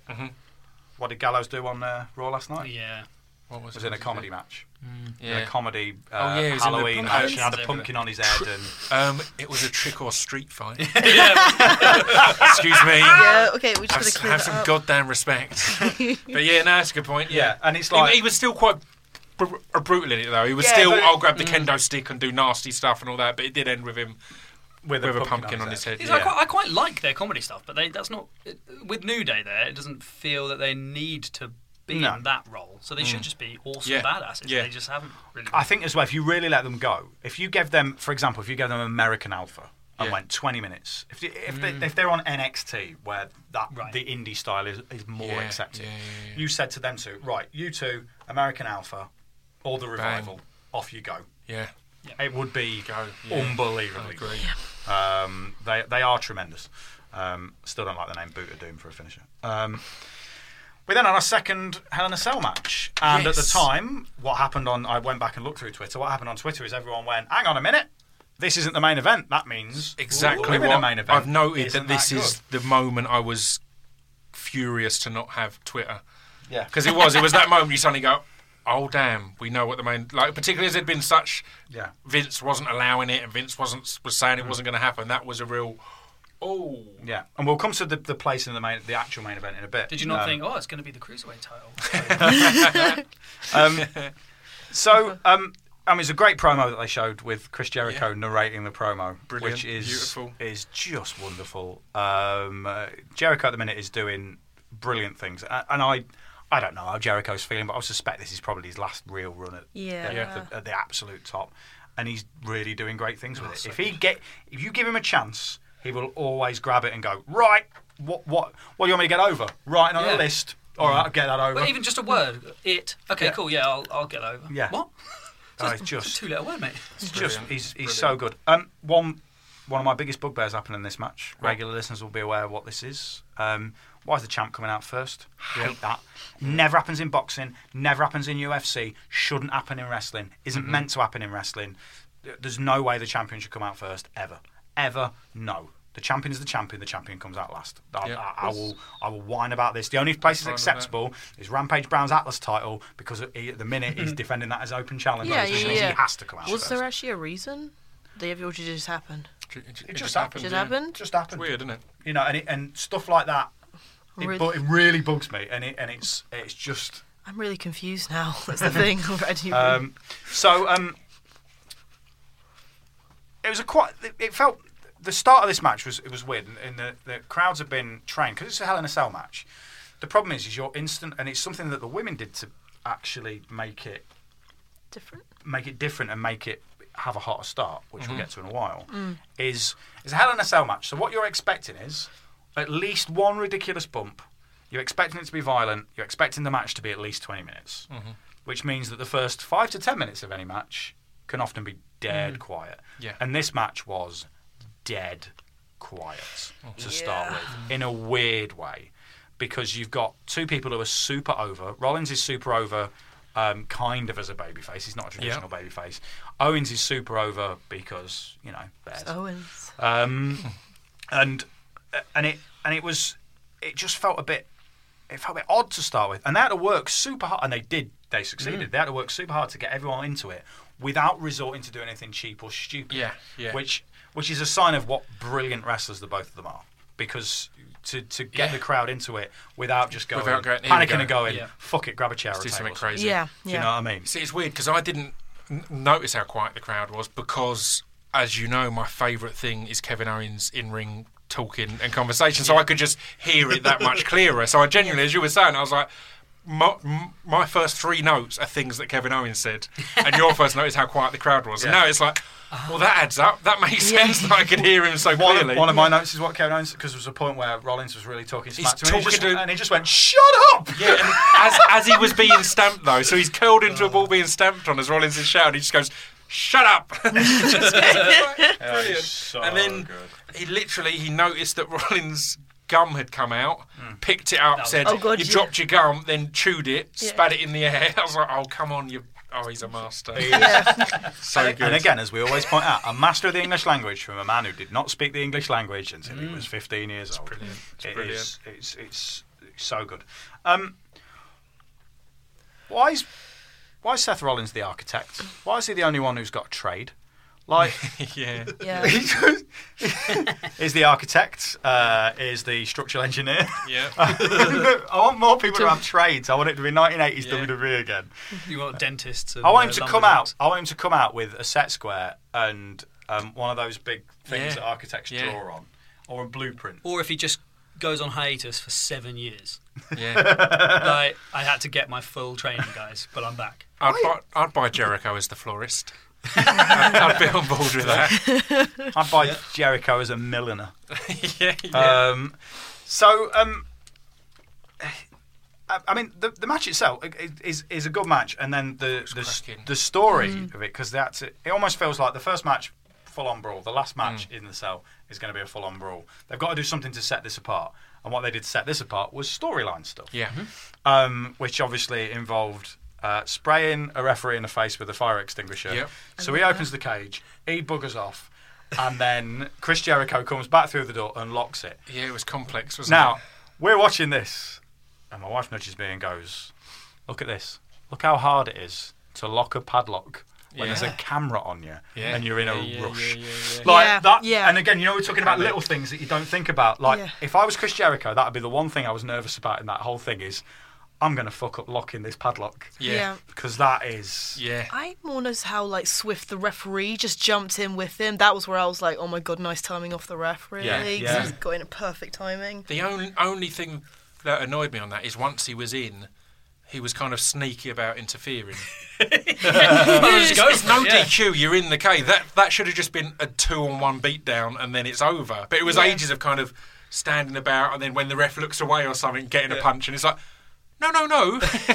You've already broken the rules by being in the cage. Yeah. So I mean, based on trades, just from a point when Chris Jericho got lifted up, based purely on arse cleavage, he could have been a builder. He could have been a builder. But I think it was interesting at the end in the Owens wins, but then they let Jericho do some stuff in the ring, and then they played Jericho's music. Yeah, which is I thought that was really interesting because I think they're going into Jericho against Rollins now, which I have literally no problem with whatsoever. It will be great. Yeah.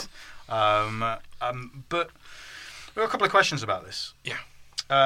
From Dave Higgins. So Jericho and Owens, who turns on who, and how does Kevin Owens end up on the list? Yeah. Right, so who turns on who? I think it makes more... I think Jericho's starting to get cheered, so I think Owens turns on. It makes more sense. I agree with that. It's felt like they've hinted at that once or twice, and it's He did a weird thing with the list on Raw last night, where he said he was like, it's because it's getting cheered, even though he's a heel. He then said, "Oh, I'm not going to put them on the list because they don't deserve to be on the list." Which was really odd to me because you're intentionally not getting you're intentionally not getting the pop of doing it. Yeah. But then you're saying that somebody is bad, but they don't deserve. It didn't make any sense to me at all. I was like, confusing. no, don't reverse this awesome thing. It's trying to do the thing that Kevin Owens does so well of not allowing the crowd to cheer your healing, which I think he does great. So I think there was an element of that, but it didn't have that much. What's he going to do to get on the list then? Any outlandish suggestions for what he's going to do to get on the list? Because bearing in mind, humour has been a big part of the list. Yeah. Are they going to go humorous? He shreds the scarf. I was going to say it could be something in a scarf shred, or throws it in a lake. Classic WWE. Throw and the scarf in a just, lake. Because it's a silky scarf, you throw it. It wouldn't even throw well. It gets taken by the wind and goes the opposite direction.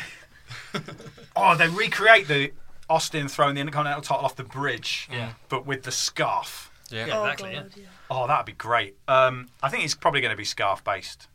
It's got to be scarf based. It's going to be scarf based, or he's going to do something with the list. But they tried doing that the other show, didn't they? Yeah, they teased it again with where the list. Braun Strowman ended up with the list. Yeah.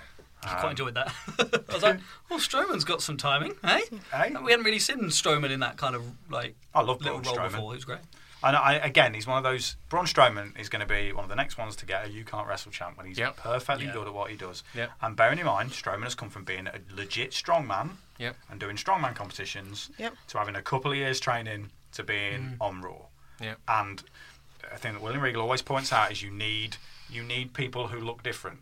Yeah. The guy's like 6'9" and can lift up a lorry. You need that in wrestling. You can't just have a load of 5'10" guys who are good at wrestling. You've got to have, and I think putting him with Sami Zayn for a program is a great idea because Sami's going to bump like a genius. He's going to just bump like a tiny little rubber ball around the ring for him. He's going to look amazing. But so I think list-based stuff might be the reason that he ends up out of it. What if he just did the armbar too many times and then got the name wrong on the list that he made all those years ago? The original WCW list. Yeah, that was move number 1, armbar. He was just like, you idiot, it wasn't that one, it was like number 102 or something. That's where Saturn's finishing move name came from, wasn't it? So the three-handled moss-covered family credunza. I'm impressed you can pronounce it. I can't pronounce that. Which was Saturn's sort of suplex finisher he used in WCW. Brilliant. Was one of the moves on Chris Jericho's list, and he was friends with Saturn, and they did it as a joke. Okay. So still one of my favourite promos of all time. I love it. I think it was Glenfrost rather. My autocorrect put it as Glenfrost, but Glenfrost. Has Kevin Owens' reign been a success so far? How do we feel about this, chaps? I think it has. I think Kevin Owens and Jericho are two of the biggest things in wrestling at the moment. That partnership and combination. He's going against Seth, who everyone loves, and they are obviously building him with his authority feud and whatever else. So I think it's been great so far. Yeah, I think it's been interesting that because they've just coincided with the rise of Sasha and Charlotte starting to main event. So it almost feels like they've been pushed down the cart, but not because of their skill level, No. like not because they're not. Well, it's just an evolving time at the moment. But yeah, I think so. What I'd like to see though is like I love Jericho and I love the kind of double act that they've got. But Owens can go, and I just want to see him and Rollins in a 30-minute match, like just go at it. And that's what I think they're going to do fantastic. Although because it's the same with when Seth was champ, how he spent ages just being the cowardly champ, the cowardly heel, cheating to win, and then when that special main event came along, you'd go, oh yeah. This guy's possibly the best in the world, and then just put on an amazing match. Yeah. So I think it takes a lot of dedication and restraint to play the role that Kevin Owens is playing when he can really go as well. All right. Polly, do you reckon he's done a good job? Yeah, can't really say much else. I like the fact it's been with Jericho. I don't want to say he's polished because obviously Owens is as well, but he's been around for so freaking long, and you just love him because of his history. And like Kevin has come in, he's so different. I think now because what's been changing and putting them both together, it's just I don't want to say it's like polar opposites, but it's just like such a good combination because we never expected like Kane and Daniel Bryan to work. Yeah, and now seeing them both together is just freaking hilarious with like the little thing they got going on. It's like. It's almost like they've gone. Do you know that most American humour is actually Canadian humour? Yeah. It's like, you know what we're going to do? Canada's just going to take this place over. Yeah. It was awesome. What was it on Raw? I think it was on Raw where they were talking about the US title and changing it to the Canadian title. And it's like you're saying about making the US title relevant and like you have to put a bit of xenophobia on it. I was like, that'd be a great gimmick. But a great idea is them to set up. It's been done. Has it? WCW. Lance Storm won the US title and turned it to the Canadian title. Just if it's Jericho and Rollins next, do you think that means that Kevin's going to go do something different, or will he still be there, kind of helping his best friend? I think because it looks like they're probably both going to end up in the Survivor Series match, which surprised me because I thought it would be Owens defending his title against a challenger. So. I don't know. I think the Survivor Series match might end up being the reason they break up, and Owens' next challenger is Jericho. Yeah. I think Owens will keep the title to WrestleMania. That is the great thing about Survivor Series is that I didn't realise they'd be doing that properly until I noticed yesterday. Is that all the champs are in the teams, so they're not going to have title matches. So that means there could be a load of storylines that come out of the matches, which is really cool. And there's going to be, and you bear in mind if they're going to be traditional Survivor Series matches, they're normally half an hour, 40 minutes long. Exactly. Yeah. And Survivor Series is going to be a 4-hour pay-per-view, which is another good reason we're going to have a week between. Yeah. Could be so long. Yes. Then on to the cruiserweights. TJ Perkins against Brian Kendrick. Two people I like a lot. Yep. It meant we had to do a bit of a promo so they could set the ring up.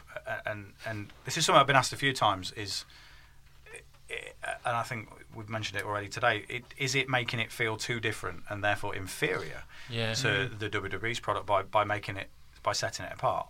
Because it seems a hell of a lot of effort just to make it look different. Yeah, it feels like it's something they've started and don't want to look silly. Like, no, it's really good. And it was like, is it really worth all the effort? Well, it's definitely worth all the effort. You're just being stubborn now, really. But and that, I think that is part of the issue. Might be a girl thing. I love it. I love the different colours and all the bright lights and stuff. I'm just like, ooh, I'm actually really paying attention now. Actually, I think TJ Perkins' entrance is brilliant. It's yes, it's genuinely good. The build for this has been good because it's been different. Yeah. Like the Kendrick thing of him saying, I need you to let me win. Yeah. Like the Kendrick using the psychology and that sort of way, them bringing up their past together is great. This match, it suffered a little bit from being after a cell match that had a big old table bumping into the biggest stars in wrestling in it. And it also, I imagine if this match, you took that match away, put it on a Progress show in front of our crowd, they would go nuts for it and say it's the best match of the year. Yeah. Because it was great. It was really good. Everything in the match was good. Everything in the match was solid. Yep.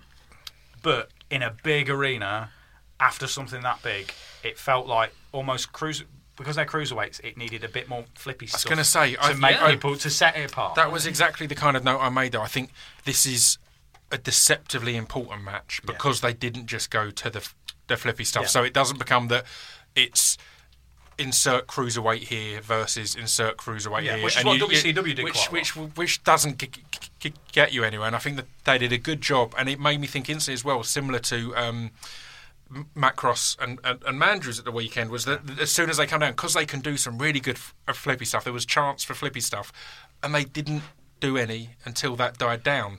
They, they did just some. They had a battle. They did some holds, and then when they got to flippy stuff, it's one of the best end sequences of a match I've ever seen. The best final 2 minutes of a match I have ever seen. But that was a similar thing here.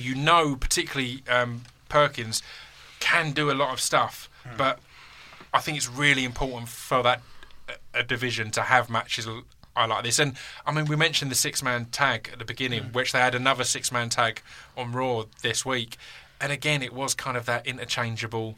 It's like people. We're going to have some flips and something stone. It's like there's no parts of the division at the moment. They're kind of 6-man throw around stuff. Here's whoever we want, and then there's actually a storyline, and it's why I'm excited for people like Jack to come in, hopefully, and things like that, because they feel like people who you're going to build storylines on. It's not just going to be a look at the cool spinny stuff. And I love to look at the cool spinny stuff, but you've got to build those individual characters, and I think that's what this match did. I think, the finish where they did the injury angle, sucker him in, was, and it was quite believable, because you watch it going, okay.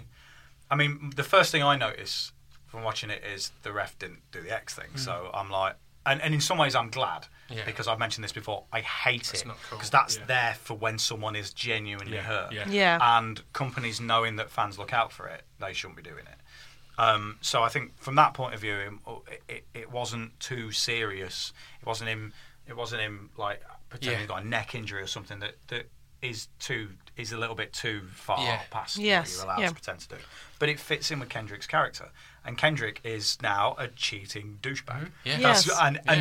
And one of the strongest heels that they've got. I agree. It really absolutely brilliant. Comes straight back in and super experienced, and he's one of those wrestlers that most people have got only good things to say about him. And for him to come in and be as good as he is, I'm surprised they switched the title. If I'm honest, I thought, because TJ was the first champion, I thought they would have given him maybe a long run. I agree. Yeah. But again, it's nice to have a surprise every now and then. It is. Can I just quickly ask, who watched live and who watched on replay? I was recorded. Because I know that the recorded version edited out the highlight of the whole event for me. There was a crowd member. There was a shout from a crowd member that was bleeped out, because I only know this because my mate was watching it yesterday. I know some silence. A member of the crowd, as Kendrick was on the floor, shouted, "Get a fucking haircut, hippie. The 90s sucked." Really fucking loud, just as he's on the floor by us. Went, "Get a fucking haircut, hippie. The 90s sucked." Wow, this is just, and it was so clear and so perfect. Clear. That was so good. And then as I said, I was messaging a mate of mine going, "Did you hear the guy in the crowd?" He's like, "What?" And then he was listening out and noticed the silence. Sometimes one little thing from a crowd can properly get to you.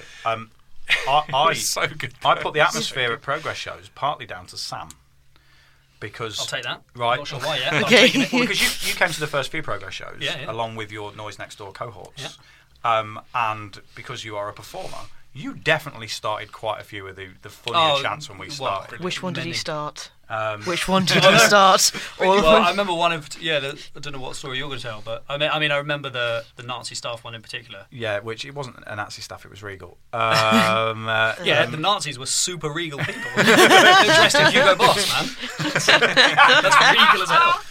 But every now and again, you'll hear just one thing shouted out. One of my favourite ones, and it's a story I sometimes tell on stage, is we had a show, and you might have been at the show, we had a show where there was a kid in the front row, and I told him to lie and pretend he was 14. So whenever I go over to him and go, "How old are you?" He'd go, "I'm 14. And everyone chanted, "He's 14. And it was brilliant, because he was underage and he wasn't meant to be in there. He was 10.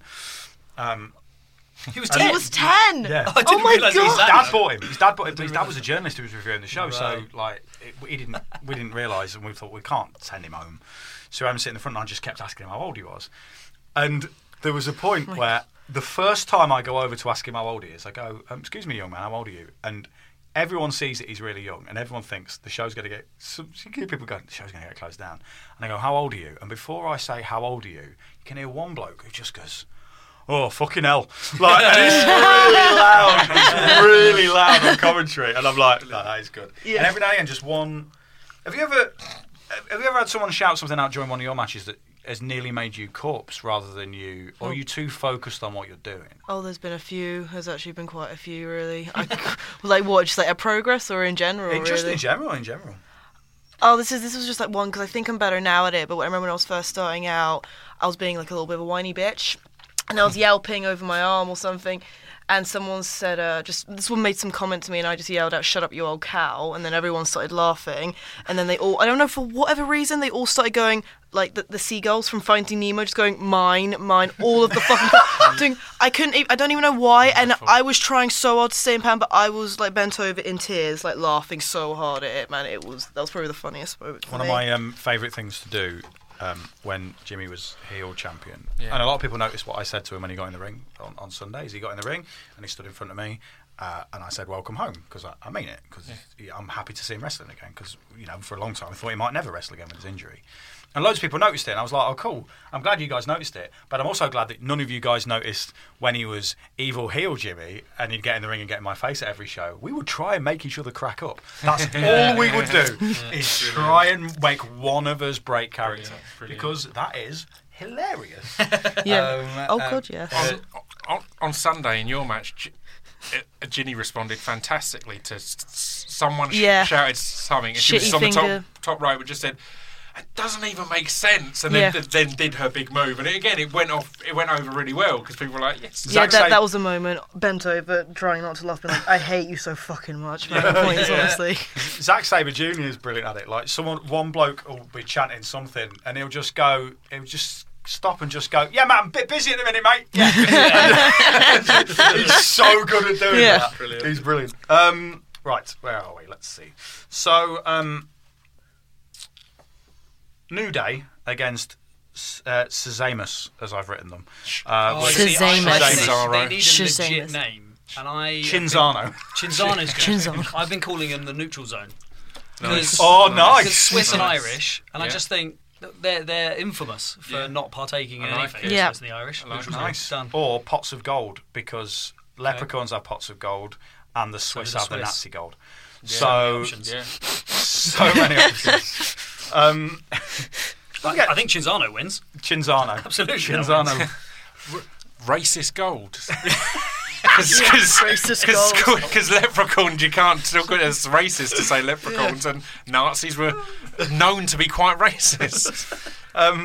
Probably not a name that'll stick. I don't think. I love that. One of the lines. I love that they're so meta now.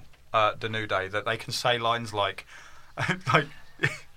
Xavier Woods can say to Kofi Kingston, "Dude, the pandering is at an all-time high." He can say that line out loud, because of course Kofi Kingston is from Boston, and I love the fact that he even went, "I'm from Boston. I know we've all got the Jamaica thing going on, but I'm from Boston." In a promo in the middle of the ring. Brilliant. It's tremendous. They also we're kind of flitting a little bit, but on Raw, their Halloween costumes. Oh, we've got a question about that.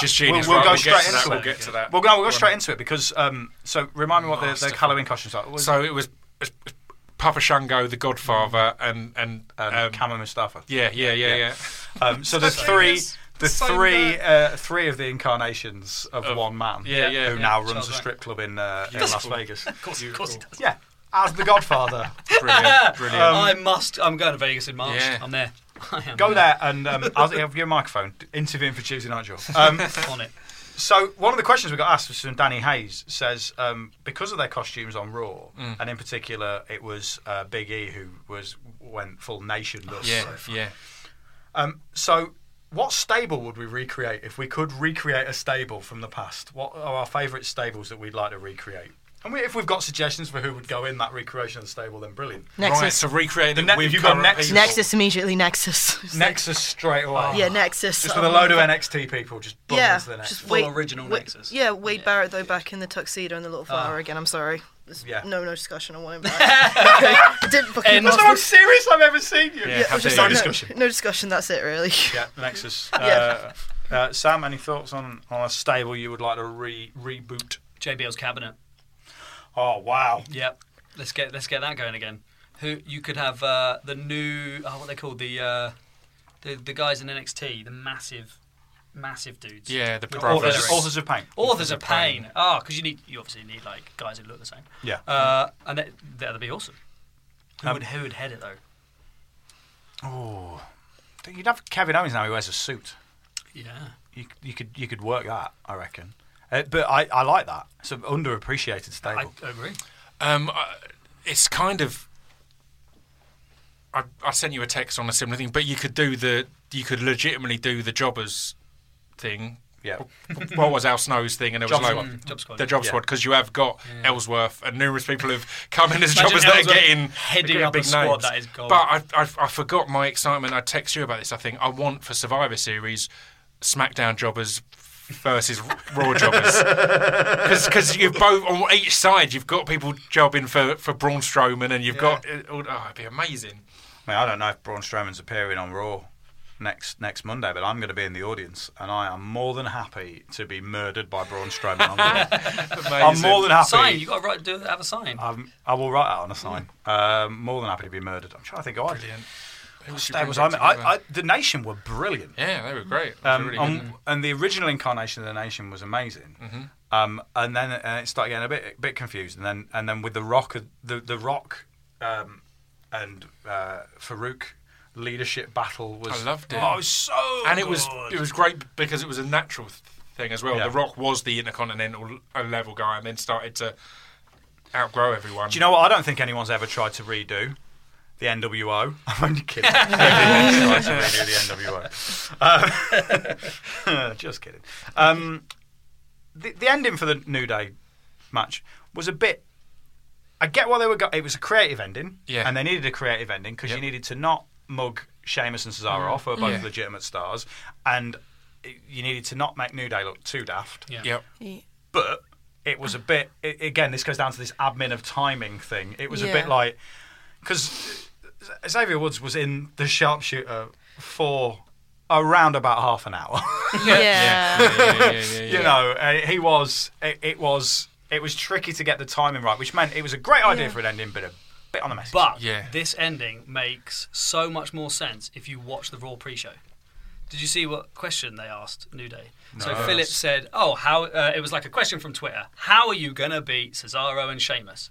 And they all, without a beat, just went pinfall or submission. And I was like, and it was funny at the time. And then in the match, I was like, oh, that's great. Yeah, would have been better if they'd have gone cheating. Yeah. Well, can we just point out that this was a tag team match involving 5 people and 1 heel? How rare a combination of situations. It is. Bizarre. The maths in that is just mind-boggling. how they've managed to get to that. Good Brother Potter asked, is it time to take the belts off of New Day? Because you could argue they don't need them. They are super over. I think my fear on this is if they do take the belts off them, is they'll try and split New Day up, which I don't want them to do. No. Yeah. And my thing was... Look how upset Polly is at this suggestion. I haven't had bootios yet. They need to stay together to at least have those first. Does anyone worry about a corner of a bootios box taking someone's eye out in such a nation, in a nation that loves litigation so much? Yeah, it'll be gone. Yeah, what will we do? Are we going to keep them? I mean, you've got to... If you're going to take it off them, you need to take it off them for another big tag team. And again, I think the Sheamus and Cesaro thing has actually worked bizarrely well. Really but well, that's not someone you're going to... I don't think you put the belts on a tag team who haven't got a name, essentially. Yeah. As we said, it's so, SmackDown. True, good point. Yeah, I mean, I presume you two guys are on board with this as well. You clearly love New Day, Polly. So. Yes, I don't like it. It's like when Nexus split. I was like, it's too soon. I'd like to keep it with them and have one of them go for, as you said, a singles belt of some sort. I'd like Xavier as the Cruiserweight champ or something like that. Yeah. So they are, there's 3 of them and they've all got enough belts. They can have a belt each. Yeah, because it's very much a heel thing to do the Freebird rules with the tag titles. Yeah, absolutely. And I think my one thing with New Day is they were more entertaining as heels than they are as faces. They're still super entertaining now. Yeah. But the thing that got them over was being utter dicks as heels. Yeah. Being given a terrible gimmick and then just being allowed to be themselves, getting that over. And now it's like they have to be a bit nicer. Like when they could come out and be so mean in their promos. Yeah. It was. I mean, it was still it was still a heel win though, wasn't it? Oh, good, really. totally. So they're I kind think of it's the changed shield. that. But Steve Austin was a heel, but got cheered. You know, you can. Surely they're going to beat the record now, though, right? Surely. Yeah, I would imagine so. Demolition's record now, isn't Yeah. it? So they've got the actual proper WWE record, not a brand split one or anything like that. The full-on WWE record. Surely. Nice. But I mean, the right thing to do is have them lose it a day before. If you want to get over another team as heels, but I don't see anyone who could take the titles off of them because Gallows and Anderson have been tainted by losing to them so often. Yeah, they've had that. So who's going to strong heel who's going to tag take it team? off? There's Of them? no one. Shining stars, guys. Shining stars. The shining stars. I could see when the what's it called come up. I've forgotten the name of the tag team everyone loves in NXT. The American Alpha. No, the Dash and Bond. The Revival. The Yeah, Revival. Revival. I could see the Revival making a jump straight up and going, even if they jump up and give over their belts rather than lose it and say we want an immediate title shot, then I could see that being a good team to take it. But other than that, it is a tough one to think of a heel team that can come in and doing it. Because American Alpha would be great champs, and there's numerous other options. But right to the main event. Now, this is a question specifically for Polly to start with. Now, women's wrestling is going great at the minute. Did you ever think you would see a women's match in WWE headline a pay-per-view? Ever? No. No. I actually really did not. I mean, I presume you hoped for it, but I did never feel like it was likely, so I actually never even hoped for it, thinking, oh, don't wish for that stuff or whatnot, so you just get disappointed or whatnot. So to be honest, that it does, it's fantastic, but it's like, well, I was pretty fucking wrong, wasn't I, really? So that's why you never really try and want to wish for things that would never happen. Of course, I'd always say, I want to be the first girl to be in a Hell in a Cell match, because that'd be fucking sick. But it's just a shame you can't jump off the cage, isn't it, really? With your watching wrestling, certainly when you were younger and growing up and stuff like that, were you more interested in women's wrestling, or were you as interested in women's wrestling as you were as men's wrestling? Because my big thing that I always say at Progress shows is I want you, just because you're a woman, I want you to be treated exactly the same as anyone else who wrestles for us. And in the main, our fans do that. And they treat women's matches the same as they treat guys' matches, which is why we waited for so long to have women's matches on our shows, is we wanted to make sure you were getting the right reaction. There's a conversation about with you and most of the women, is that I don't want it to be that we're getting a weird, seedy reaction out of guys. That's not into that. It's not what our company's about.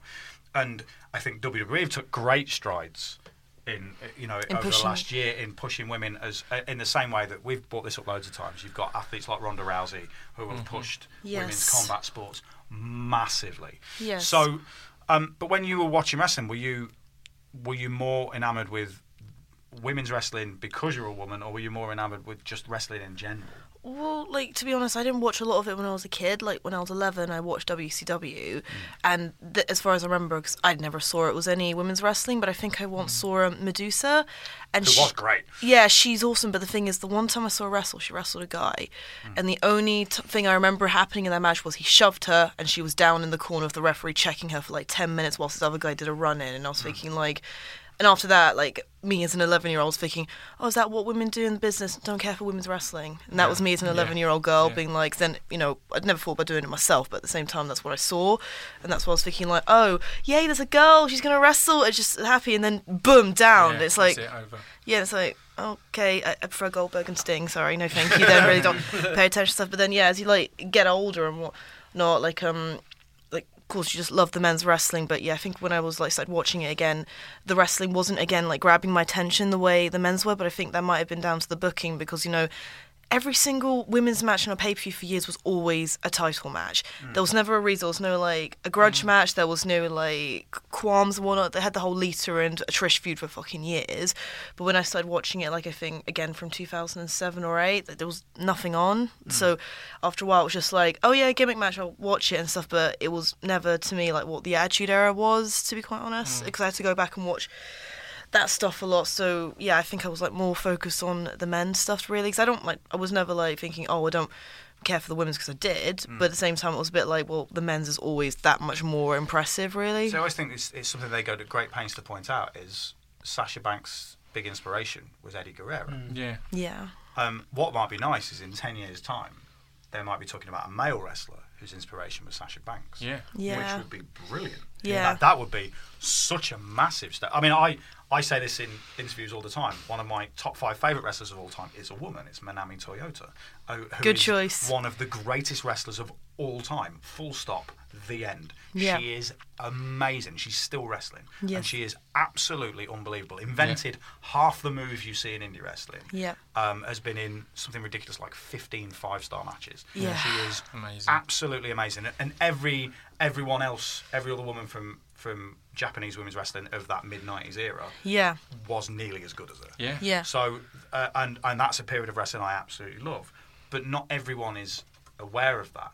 And certainly, if you're growing up and what you're seeing is women's wrestling that is there more for titillation rather than actually being a decent sport. I'm always interested by, whenever I speak to women in wrestling, often they're... If there is a woman who influenced them in wrestling, it's nearly always Trish Stratus or Lita, who were the best wrestlers of that era. Yes. Yeah. Rather than it being... Very rare you hear someone going... Jazz, Jackie, Molly Holly. But that's what I always think about them. Were they the best wrestlers of that era, or were they the ones that were given the most time? I say given the most time, to be quite honest, really. Like, I wouldn't put it down on them. They're amazing. Like, Trish, man, the fucking beating she took from those other girls, man. Like, seeing her lose teeth and stuff, and Lita and stuff really was amazing. But again, I feel like that was because they got a lot more pushes than the others, because I loved Jazz. She was great in ECW. She was, to be honest, my favourite. She was the reason why I actually searched up a match and then decided to start training, was because of her, really. And she was always like my favourite because she was, what do you call herself, the baddest bitch, really. And Jackie was always the hard nut, and Molly Holly was just, she's so fucking cool, man. I love her, man, to death, honestly. But they were, because that's the thing, is they're all good. You know, they're all good wrestlers. The same way, like when Mickie James was there, she was a good wrestler. Yes, you know what I mean? But then interspersed with that, there was always, and with that, I don't mean it as a derogatory term. There was always the in inverted commas models who were the girls who were brought in purely because they looked a certain way, not because they were great wrestlers. And that it feels that ages. And again, it's still casting a television show. You still need people who look different in various different ways. It does feel now that they've moved away from that. And if, like for example, when my daughter watched SummerSlam with me, and she sat and watched it, and she went, "Oh, the women are good, aren't they?" Which wouldn't have happened necessarily happened a decade ago. And she was, and also there was more than one women's match, which, you know, like on this show on Hell in a Cell, there's 2 women's matches, like you say. There's one undercard one, and there's a main event one. Yes. So you're thinking, oh right, and then you know that there's still Nia Jax. On Raw as well, who's great. So it is. I think it's an interesting time, and having it as a main event is such a big step forward. Yeah, it's massive. Now, can I just put over that I think you guys started putting 2 women's shows on Endeavour before Raw and WWE did. We did. Yes. Wink, wink, nudge, nudge. We did. Yes. Quite proud of that. What I think is exciting as well about the point we're at now is it's not.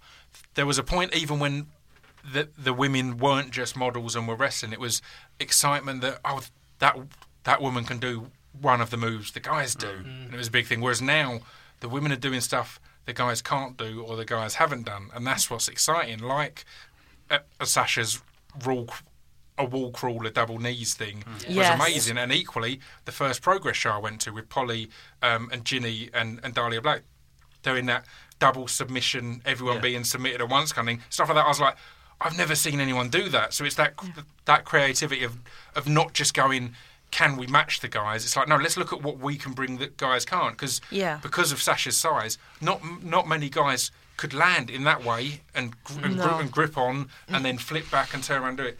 Not a lot of guys could do that. So it's kind of it's looking at what can we do that they can't do rather than how can we match up to them. Exactly. It's looking at the strengths instead. It's great. I think it was a sensible decision to make it the main event as well, not just from the fact that this is a big story and a big rivalry between 2 people who've been rivals for a long time, and it's the ideal reason to use a Hell in a Cell match. Like we were saying before, this is a reason to use a cell. It's 2 people who genuinely hate each other. But also, it's Sasha's hometown, which instantly means she wasn't winning. But it's Sasha's hometown, which meant that the reaction, if you look at when Charlotte came out, Charlotte got booed a bit. But people, I think, kind of begrudgingly respect Charlotte. But then when Sasha came out, it was an amazing reaction and really played up the fact that it's a hometown, which helped. Completely. It's helped because it should be main event. It's main event worthy. It's as main event worthy as the other 2 title matches on the card. Yeah. But it being her hometown, it's completely the right decision to do it. And it meant 100%. that everything got the right amount of reactions. When people are tired and people have been sat there for 4 or 5 hours, it's perfect. Do you not think it was weird that they didn't announce it as being like? Oh, they could have made much more of a big deal. Right? I felt that in advance, but I felt on the night that gave it an even bigger reaction because it was a surprise because people weren't expecting it. It was that big. You didn't have time to adjust. You were like, "Oh my Maybe god!" that's why people were they're quiet at the headlining, beginning and that's of why the it was such a big Rollins thing. Owens match. Yeah. They both had fancy entrances, which is good. Yeah. Alberto Del Rio's driver got to do a bit of work for Sasha. And can I steal Charlotte's entrance at some point, please? Can you steal Charlotte's entrance at some point? Maybe you've already had your Game of Thrones one. I was going to say your chair was way better than her chair. Do you want to know the real story about how that happened? Yes. Fine. I'll admit this. What happened is we turned up to set that show up. That chair was on the stage at the ballroom. Was it? And then Polly pretty much sat in it and wasn't going to get out of it unless we let her do the entrance. Proper squawking, whining, saying, "You have to let me use." At the end, great. it's just like, "Are you going to wrestle if we don't let you use it?" No. It's like, fine. But it was there from a club night the night before, and Amazing. and to be fair, it worked pretty well. From where I was, it looked proper legit as well. I was like, but I think it was I think Havoc wanted it. Yeah, as well, and we're like, oh god, this is going to come down to a full-on fist Marty fight. was yelling as well. Which Polly would win. Marty was even going at me, going like, "Oh, you get the entrance." I was like, "It's my gimmick." So they started this match with a long injury angle, which calls back to the Mick Foley thing, which was used really well to set it up, and it actually meant that it gave it a hotter start. It was very long, the injury angle. Yeah. Very, very, and that's a risky tactic to try. It is because if it doesn't work, you've wasted a lot of time. We've got to quickly also give respect to how that injury came about, though. That powerbomb through that was stunning, and again the brutalness of Sasha being so easy to throw about as such. It was like, damn, it looked amazing. But it did go on and on and on. And but it meant that when she got up, when she got up, ripped the collar off, went in, and from that point on, everyone's like, right, we're all fucking on board now. They didn't have to do a slow build to it. It was like, you've had to have 5 minutes of it being very quiet and very reverent, but then just boom, straight explosion. Into it. It did make it. I mean, Sasha's insane, isn't she? She really is. Yes. She really is. Like, some of the bumps she takes are quite ludicrous. And knowing that she's hurt as well. Like, there was one that she took, one of the more simple ones that was literally just over the top rope bump to the outside, where she just pretty much just took it flat back straight off from the top. Was that when Charlotte lifted her and just dropped? That's right, sad man. Yeah. And if you'd only seen them wrestle once, you'd go, it's a bit careless. But when you realise it's actually just Charlotte, it's actually just Sasha just going, no, I'm just happy just to flop around. Yeah. Yes. It was nuts. So not being a wrestler, obviously, like, how is she performing, especially the suicide dives? Like, is she performing those right? Because she always looked like she, like, kind of over-rotates and then just lands like a weird balled-up scorpion. And like, is that right, or is it just that's just how she performs it? It's as long as she's safe and the other person is safe, then it's right. Really, because everybody's different. Really, like everyone has their own like unique characteristic, or might twerk something in a particular way that it works for them because they may not be able to do the straight like catapult, grab someone. Some of them just turn and do a crossbody and what not really. So she wants to do it that way, and I think it works better for her because she's small, so when she turns you can see her whole body splay out before she hits Charlotte. So I prefer her way, to be honest. It's the chair. That's the chair. Right, we'll accept it. So Shane Bayliss asked, do we think that was the planned finish with her doing the natural selection? But she hasn't won a match. Charlotte hasn't won a match in a long time. I definitely think the planned finish was Charlotte was definitely meant to win. That part of the planned finish is definitely there. I do think the fact that if you ever see someone thrown through a table twice, that means the table's meant to break. At a table match at Progress on Sunday, there was clearly a spot where it didn't work. Exactly what I was thinking as well. Again and again and again. You kind of thought, right, well, she's small again, so that's the thing. It's going to be hard to break a table with her, but fuck that. Body guy Roy Johnson's a big old lad, and he had to be thrown like 3 times to break that table of progress, didn't he? So sometimes that's just how it's going to land, I guess. I'm going to let you into a little secret. Like, tables are gimmicked to make them break slightly easier. I think I've explained this before when we had the famous London Riot Sumerian Death Squad match with the tables that were made out of jelly. What had happened there is we'd bought the tables and they didn't have the wooden support beam underneath them. What you normally do is when you get the tables delivered, the wooden support beam's there, you make 2 little cuts in them just to make it a bit easier. But they still... Like you don't cut them so the minute someone lies on them it collapses. You just cut them so people don't rebound off them because that's horrible. But I think because of where they suspended it in our match, they'd suspended it in the corner, and trying to spear someone through a table like that's hard. That's hard work. Very hard. The weight needs to be central, not like because it's upright. It's harder to be like coming straight through the centre, especially when you're not looking where you. I would say check out the official progress page on Facebook for James Musselwhite, who does the portrait of the wrestler stuff. He's photographed you in the past, hasn't he? James, he's a great guy. Takes amazing portraits of wrestlers. But he was up in the sound booth where John is, and took an amazing photo of Dahlia Black when she's literally a second away from going through a table. Wow. So she's been accidentally bumped by her boyfriend, and it's just literally her just falling, and it's one of the most amazing wrestling photos I've ever seen. Fantastic. Because luckily she went very safely through a table. You think all of us would make comments there saying like, no pressure, Dahlia, but you're really small, so good luck going through that table. She properly, I think, chucked herself into that to ensure it would work. So go her, man. Honestly, props, D. Yeah, she did. She did well. I mean, an enjoyable show. We have two more questions. One about the show in general is from Ian Hamilton. So we had 3 cell matches on the show. Is it overkill having 3 matches? Would it be better as a Hell in a Cell pay-per-view if there's just one Hell in a Cell match? Would it mean more?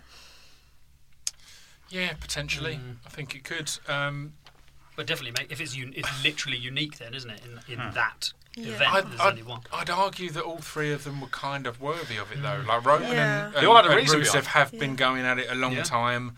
The Sasha and Charlotte one, as we said, and then if you've got 2 other matches, and then your main. The universe, like you've kind of got to put that in there. It's Hell in a Cell. That kind of has to be in there as the main event. Keep Jericho out, and then that plays into the storyline of then him locking himself in. I do feel they all had good reason for it. I would agree. I would say you generally want to build up to that, I'd say the Hell in a Cell has had overkill in general. To 36, 37 Hell in a Cell matches in history.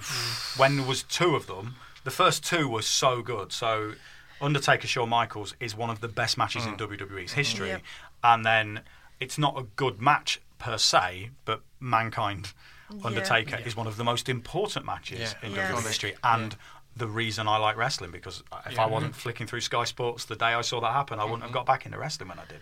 So it's such everyone remembers that match, so it's so important. Definitely.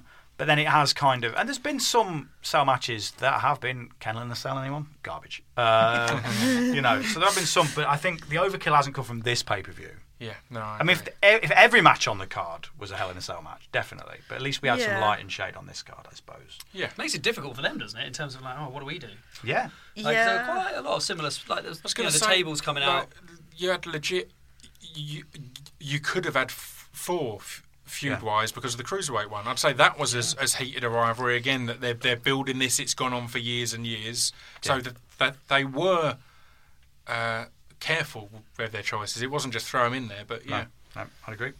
I'd just like for them to make it... This is going to sound so stupid. I'd love to see New Day in there because, as you say, they take the piss so much, and I like to see how they would actually still... They can't be, like, all-out nasty, so what would they do? Because they would make it so much more different with the stuff they get up to and whatnot, really. I'd love to see that, to be honest. Put them in there, please, next time, Vince. I'd love New Day a tag team elimination chamber. All 3 of them in one chamber. just messing about for ages, and last to come out, just And the trombone. playing the trombone and have that? it soundproof. So Wasn't that like an elimination chamber when like someone climbed on the top of it and they just pulled their legs through or something? Yeah, They were like yeah, trapped yeah, in I the remember corner that. or something. Weren't We they need more of in that. that tag team elimination chamber? Oh god, yeah. Were Okay, they? yeah. Let's not talk about that one, shall we? No, that wasn't the best. That was great fun for all the wrong reasons. So many people in one match. So many people in one match. Just what was it? Was it who climbed to the top of the cage and they were all under there for like what was it, like 2 minutes before I think he one of the finally Luchas, dropped? wasn't it? Was it? The Luchas. Yeah. It might have been Just Callisto. waiting. wasn't it? Yeah, These are- probably. that was great. That was good fun. Final question. Borak Sezgin.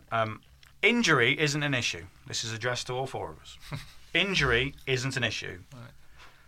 We all have to take a bump off the top of the cell. Right. What do we take the bump onto? Can be anything. What do we take the bump off the cell Wow. onto? If injury isn't an issue, you've got to go for something ridiculous, like a nuke. Oh, You're not going to get injured, doesn't matter, does it? Michael Cole. Yeah, Literally onto his lap. is the injury not an issue for us or the person we land on? It's a different answer. okay. So we don't get injured. We don't get injured. Oh, awesome. Okay, that's great. I thought we were actually thinking like, okay, if we could do and we could go off anything to what we wanted, then I was thinking, okay, Yeah, I was light, thinking of light it. tube log cabin for me. Nice. why? Because I've always wanted to go through some light tubes. But why a log cabin light tube, man? So, because You just come out the front door afterwards Well, no, no. or something. Right, it's not a legit log Come on. cabin. It's because it's a type of match that CZW have had. So it's light tube log cabins, just when you make sort of cubes out of the light tubes, so they're all Right. strapped together. So instead of you just landing on some light tubes, you're basically landing on a structure made of light tubes. Wow. So it looks better. You look like one of the after victims of the Predator, man. Jesus Christ, Jim. Why would you want to do that to yourself? I just, I've had a few ambitions. One was hit with a chair. That happened. So the next one is go through some light tubes. That's me. Yeah. You spend too much time with Jimmy is your problem. I'm not doing it as any part of any storyline, just so we can reveal this. Sam, what are we going with? Well, I mean, if you're removing the idea that injury can happen, then you just go like What would you not the do? core of the earth. Do you know what I mean? Just go Yeah. so you get powerbombed so hard off the top that you just keep going and going. There's like a GoPro on you. Yeah. And you're just like all the way through all the layers. A pool of piranhas. Yeah, that's cool. Have you ever seen any of the Japanese matches involving piranhas and crocodiles and stuff? What? No. Well, I'll send you both some links. It's Thanks. fine. Thank you. In fact, just in a bit when we've given you our Twitter handles. I mean, obviously not Pips. I'll just have Yep, to forward thanks, them on. yeah. Yeah, tweet it later. You will enjoy but yeah, yourselves. there is some amazing, especially in Big Japan. There's some amazing. There's the Scorpion Cactus Death Match and stuff like that. Yeah. Yeah, properly nuts. Nice. Yeah, the piranha one in particular, where a bloke just has to bleed a little bit and then have his head held in a piranha tank, while some very dozy piranhas just go. Not fucking bothered. mate. Oh right then. You've just ruined the I'm match not there, bothered. Jim. But yeah, I'll send you some links. Or tweet us them if you find anything utterly ridiculous. Polly, what you been chucked off on? I hate the fact you've asked me this question because I know I'm going to kick myself so badly, and regardless of what my answer is right this second, like I'm going to make some sort of Game of Thrones reference, I'm just going to wait till like somebody, like I think you know what it would be. New Day's lose the title. I climb up to the top, do what Toman did, just throw myself off the cage and die that way. Wow. That would be me. Wow. Yeah, That just is be how that. much, if you listen to WWE, that's how much New Day having the titles means to Polly. Exactly. Yeah, Don't do I it like to me, guys. Just coming out of the crowd and doing it in a New Day Just position. yeah, just like there. No involvement or storylines. I would, man, as well. That's the worst thing. I don't know. Like, I'd happily dive on to anyone. Maybe we could just replicate the table. Be awesome if it was like floating, because I don't know why jumping into the water seems so romantic. Can we just have it like floating on a platform, and can I just dive into the water? Never to be seen again. Exactly. Swim off into the night. I won't even swim. Just I won't come back up, and that'll be the end of it. Oh, you just. Oh my god, wouldn't that be awesome? Like, yeah, I'll get chucked off, I'll go into the water, then they wait for me to rise and I don't, and then I'm gone for like 6 months or something. They think I'm dead because they never found my body. And then you come back covered in seaweed. Yeah. Amazing. Oh, yeah. With a crab that sings Under the Sea. Yeah! I could dye my Sebastian hair dressed as a crab. red. Oh my god, yeah! You laugh, man. I'd actually suggest it to him too. That's the thing. Hey, you know it'd be awesome to be like thrown onto Callisto's trampoline and just bounce all the way back up. Oh my god, yes! With the ultimate lucha move. yeah. Just get thrown off and then you just stood there back up. Yeah. Is Michael Cole your final answer? Yeah, I'm going with Michael Cole. Or just a Michael really Cole. comfy mattress. Why Michael Cole? Injury wasn't an issue, and you're still going with comfy matches. Hey, injury may not be an issue, but comfort is. Yeah. We're going to wrap things up. I'm going to let my friends plug some things. Sam, plug where you are on the internet, because you're very good at tweeting about wrestling as well. So yeah, well, I don't know, very good, obsessive about it, yeah. And consistent. But yeah, you can find me at Red Next Door, in fact. But my comedy troupe is at Noise Next Door, and we're live around the country all the time, so you can come and see us do giggles for you. And you do have a regular night in Brighton, don't you, as well? Oh, yeah, we do in Brighton specifically. Yeah, that's every second Thursday. But then we're on tour again in January, so we'll coming to a small town, I'm going to say, near you. A hamlet near you. Yeah, on the tour. But yeah, it's a really fun tour. And you can also check out, I do write a wrestling blog as well called Break the Wall Down for Inside Pulse, so you can check that out. Yeah. Excellent. Good work. Polly, plug your things. My things. Okay, I'm Gothic Lolly on Twitter and on Instagram. Follow me if you like. Just don't. And if you don't, please don't. That's all I can say. I have Facebook as well for my wrestling account as Pollyanna Wrestler, which you're welcome to add as well, which I share all my upgrades. It's just everything that's a summary on Twitter and Instagram is there. Welcome to follow me there. If you want to message me, please don't, because I really don't like speaking to people. But yeah. She says at the end of a near 3-hour podcast. Yes. I would like to plug the fact that I can't tell the difference between Goldberg's music and the Game of Thrones theme tune. Really? They sound identical now to me. Really? Yeah, honestly, the start of Raw this week, I was like, why are they playing the Game of Thrones theme tune? And then Goldberg started coming out. I was like, oh no, it's Goldberg. Have a listen, you'll be surprised. Didn't you think for a second it was me making my debut? Yeah. I was like, oh my God, what's going on? This is so an opening Raw. Well done. Thank you. I'm doing my club night this Saturday in Milton Keynes. We Are We Lizards. don't do it there very often. We Are Lizards, yep. And then we're in Bedford next Friday on the 11th.